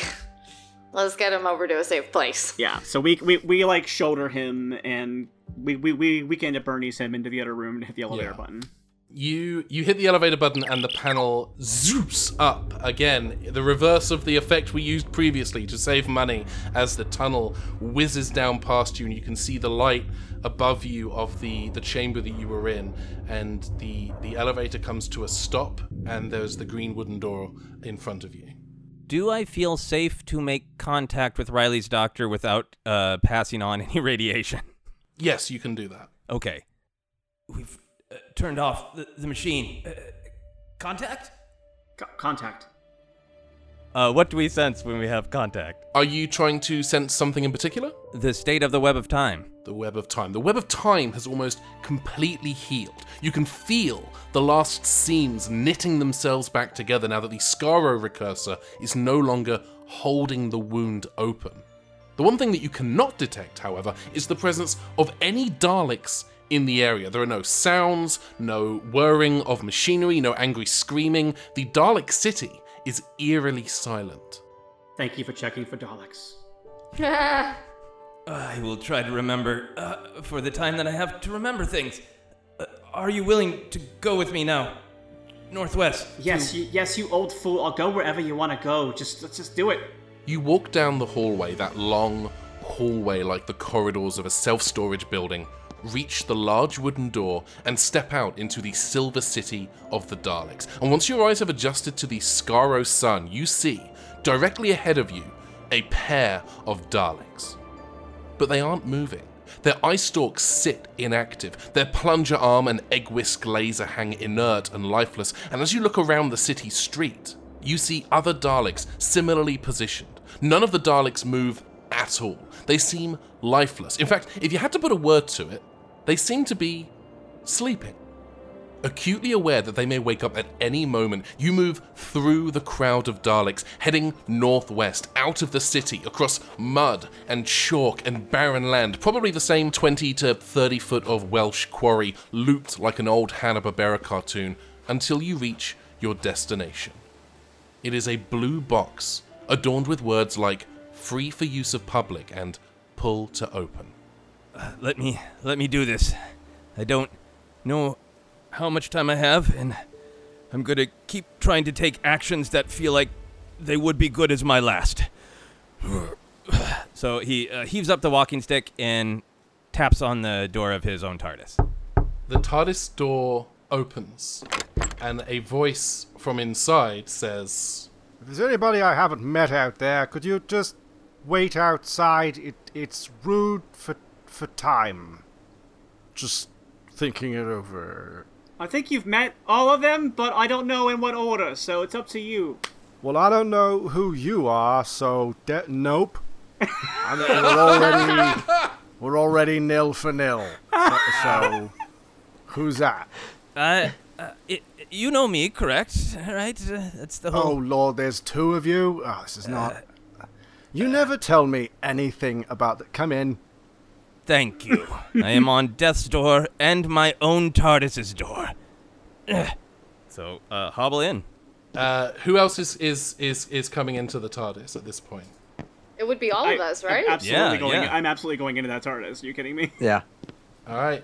You walk into Joseph's doctor's TARDIS. Now, Joseph, this is where you get... I realize we had not asked you about this, but if you had to describe the aesthetic of your TARDIS, how would you describe it? Yeah, it is. It's nice and wooden, but it is very, very banged up. Like maybe once it was this really nice Victorian thing, but there are scuff marks on the floor and parts of the TARDIS that are metal. Tubes have been wrapped around like the top of the ceiling that used to be under the console, and they're dripping. And there are cases and posters everywhere.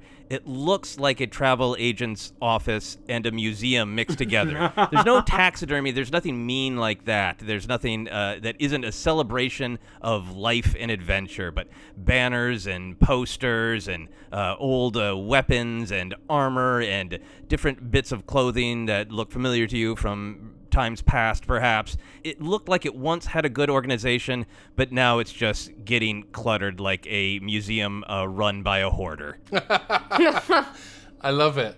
Riley, you definitely, I think that your doctor probably feels a pang of nostalgia or something. This is recognition. This was your TARDIS in another life. Possibly over several lives, depending on whether they had the budget to rebuild the set. Well, but the problem is all the wood warped, so they couldn't use that set anymore after his era. That's why I have mine. You all enter. Joseph's doctor hobbles in. Riley's doctor is kind of pushed away in as Travis and Carrie follow.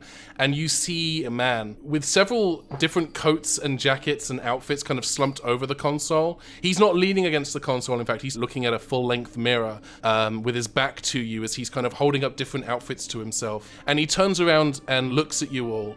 And you definitely remember the face. He's a lot younger than you've ever seen him. And he doesn't even have a beard yet. He just has a gentle amount of stubble. But this is Roman. This is Roman at the absolute youngest that any of you, with the exception of Joseph's doctor, have ever seen him. Go with the pink. It suits you. Ooh, I was wait a second. And youngest Roman is going to turn around and briefly see to him a new doctor and companions, and then quickly put his hand over his eyes and go, all right, there's a reasonable chance I'm going to meet those companions later, and I shouldn't know them, so would you two mind, hiding behind the sofa or something? I don't want to break more rules than I have to. Oh, me. Yeah. No, Carrie. Travis? No. Oh, no. Stay where you are. Stay here. Got it. We're going to break a lot of rules, Roman. You better get used to it.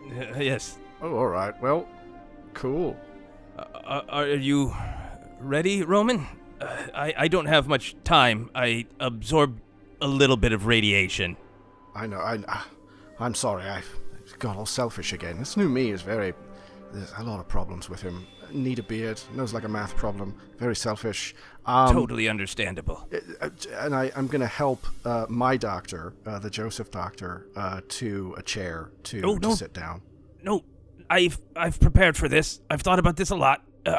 And he reaches out with his walking stick, and he whacks a control on the TARDIS console, and then dropping from the ceiling is a little swing seat that he can sit in. Oh, nice. I dig it. He plops down into the swing seat like, I am ready to go forward, but when I'm me, I don't ever want to stop moving. So, Roman, give me a push, and then do what you need to do. You always manage to surprise me. All right. I actually walk up and I go, I think I can handle that. And I walk up to him to give him a push, and I just kind of fling him forward a little bit with both arms, and I turn to look at Travis and Carrie, and I just say, funny thing about swings, in order to move forward, you also have to go back. I reach into my pocket, and I pull out the piece of paper, and Roman, you notice on the piece of paper that somewhere scribbled on it in this doctor's handwriting, it says, always something Daleks.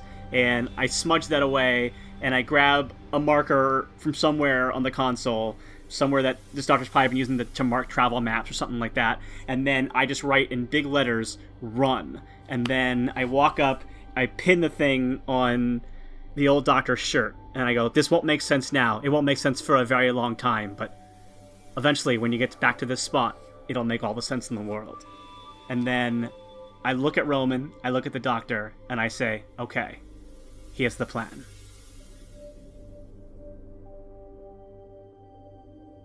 And the Doctor begins to explain her plan. A plan involving a journey through space and time. A journey piloted by a device that looks rather a lot like a randomizer, but is in fact a playlist, an auto cue, taking her exactly where she needs to go. To the museum, where she will rescue Travis and Millie. To Meet Base Alpha, where she will meet Roman for, from her perspective, the very first time. To The Wire and Colony 47 and Rayla's TARDIS, and to Burbank in 2019 to meet Carrie. She describes how she will acquire the knowledge to stop Rassilon, about how she will find the diary pages again, pages she begins tearing out of her own diary, and she explains the specifics of the plan. And as she does so, Roman puts on what will become his trademark pink coat for the very first time. He adjusts the sleeves and smooths out the lapels, and once the Doctor has finished explaining the plan, he says, "Ooh, that's good. That's a good one. All right." Joseph, you start to feel it. You start to feel that warm glow in your skin. You look at your hands as you are holding onto the swing, moving forward and backward and forward and backward, and you can see that light start to shine in your fingers, and you know it is time. I pump my legs as fast as I can, using the little bit of energy I have left to get the swing to go higher and higher. And I say, always keep moving forward. And then there is an explosion of energy as Joseph's Doctor, the previous Doctor, begins to regenerate. And I think as the light starts to grow in the console room, I'm going to turn to the next Doctor and her companions and say, we should leave this next part to him. It's up to him from here. Yeah, it's weird to see this from this side, and then I guide my friends out of the TARDIS. And I think before he also exits the TARDIS, Roman takes one last look from the console around and looks down to the auto cue and hits play. And then he also exits the TARDIS. You exit the TARDIS, and Joseph, as you begin to change, you see them leave, knowing that you will not see them again for a while, but it's also the last time you will remember this for a while, for quite a while, in fact. You are not going to remember any of this, the circumstances of your regeneration and the events that led to it. From outside of the TARDIS, Roman, Riley's doctor, Carrie, and Travis observe as that magnificent blue box groans and wheezes and slowly fades away from the surface of Skaro.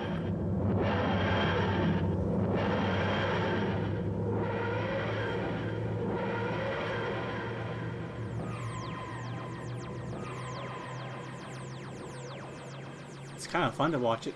And again, from this way. I'm usually on the other side of the door, you know? It's true. I liked being him. He was good. He was a good one. Not a fan of granola. I don't know why that was such a thing, but definitely He gonna... was always on about the granola. Yeah, you know, peanut butter. It's perfect. Sorry, this is very weird for me. I'm realizing the next time I see you, you will have no idea who I am. No, but you look like you could really use a cup of coffee. Might I recommend Tim Shawton's? I really think you'll like it.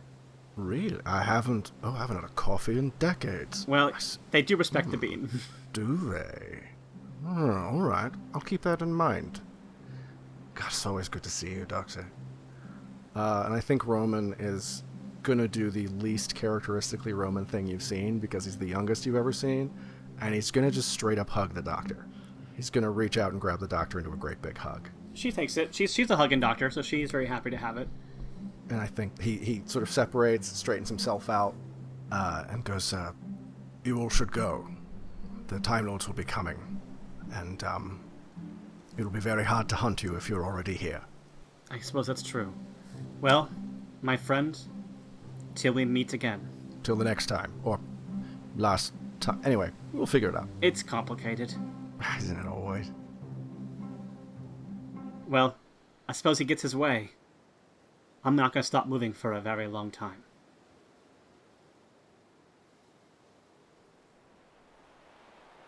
In the wake of two vanishing TARDISes, Roman stands on the surface of Skaro, a few miles northwest of the Silver City of the Daleks, as another TARDIS arrives, looking quite a lot like a piece of large chalk with a door on the front of it. And the door opens and out steps Commander Maxim. And he just looks at Roman and says,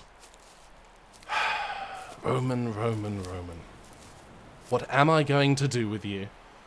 Maxiel, how are things?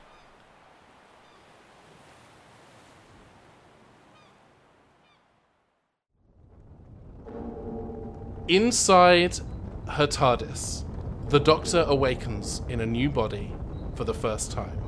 There is a swing hanging at a jaunty angle nearby, and it's very clear that the TARDIS, at the angle it's at right now, has crashed. There is a small fire over one of the consoles. Various bits of decoration, posters, books are scattered across the floor. And she sits up for the first time and looks at a note that is pinned to her jacket that simply says, in her own handwriting, "Run." And as she tries to remember what led to this moment, she finds she has no memory. And she looks at the note pinned to her jacket. She looks at it, and she looks confused for a moment and sets it down. And then she gets up and starts to sift through the rubble of her damaged TARDIS and acknowledges to herself that it's not going to be repaired in and of itself. And as she gets up to head out to look for parts to repair it, she stumbles upon an old walking stick, which she gently picks up and places diligently in the small little umbrella stand that's part of the TARDIS, and just kind of like gives it a nod of respect and heads out the door.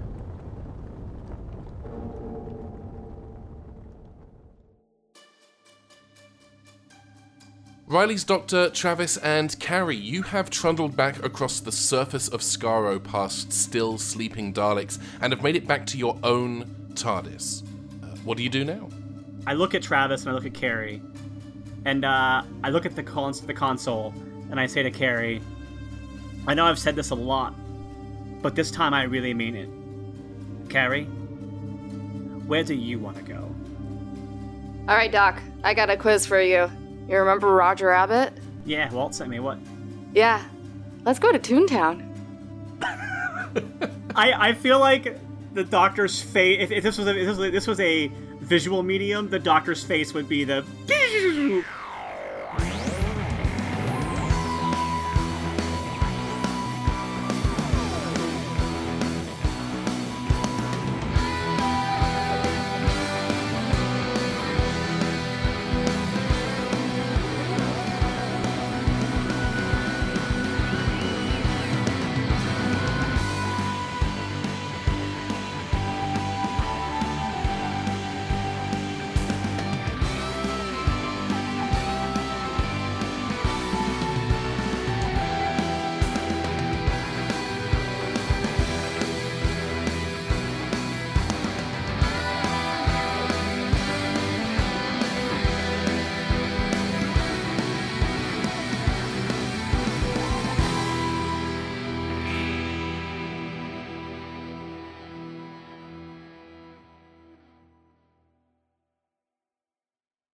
Woo!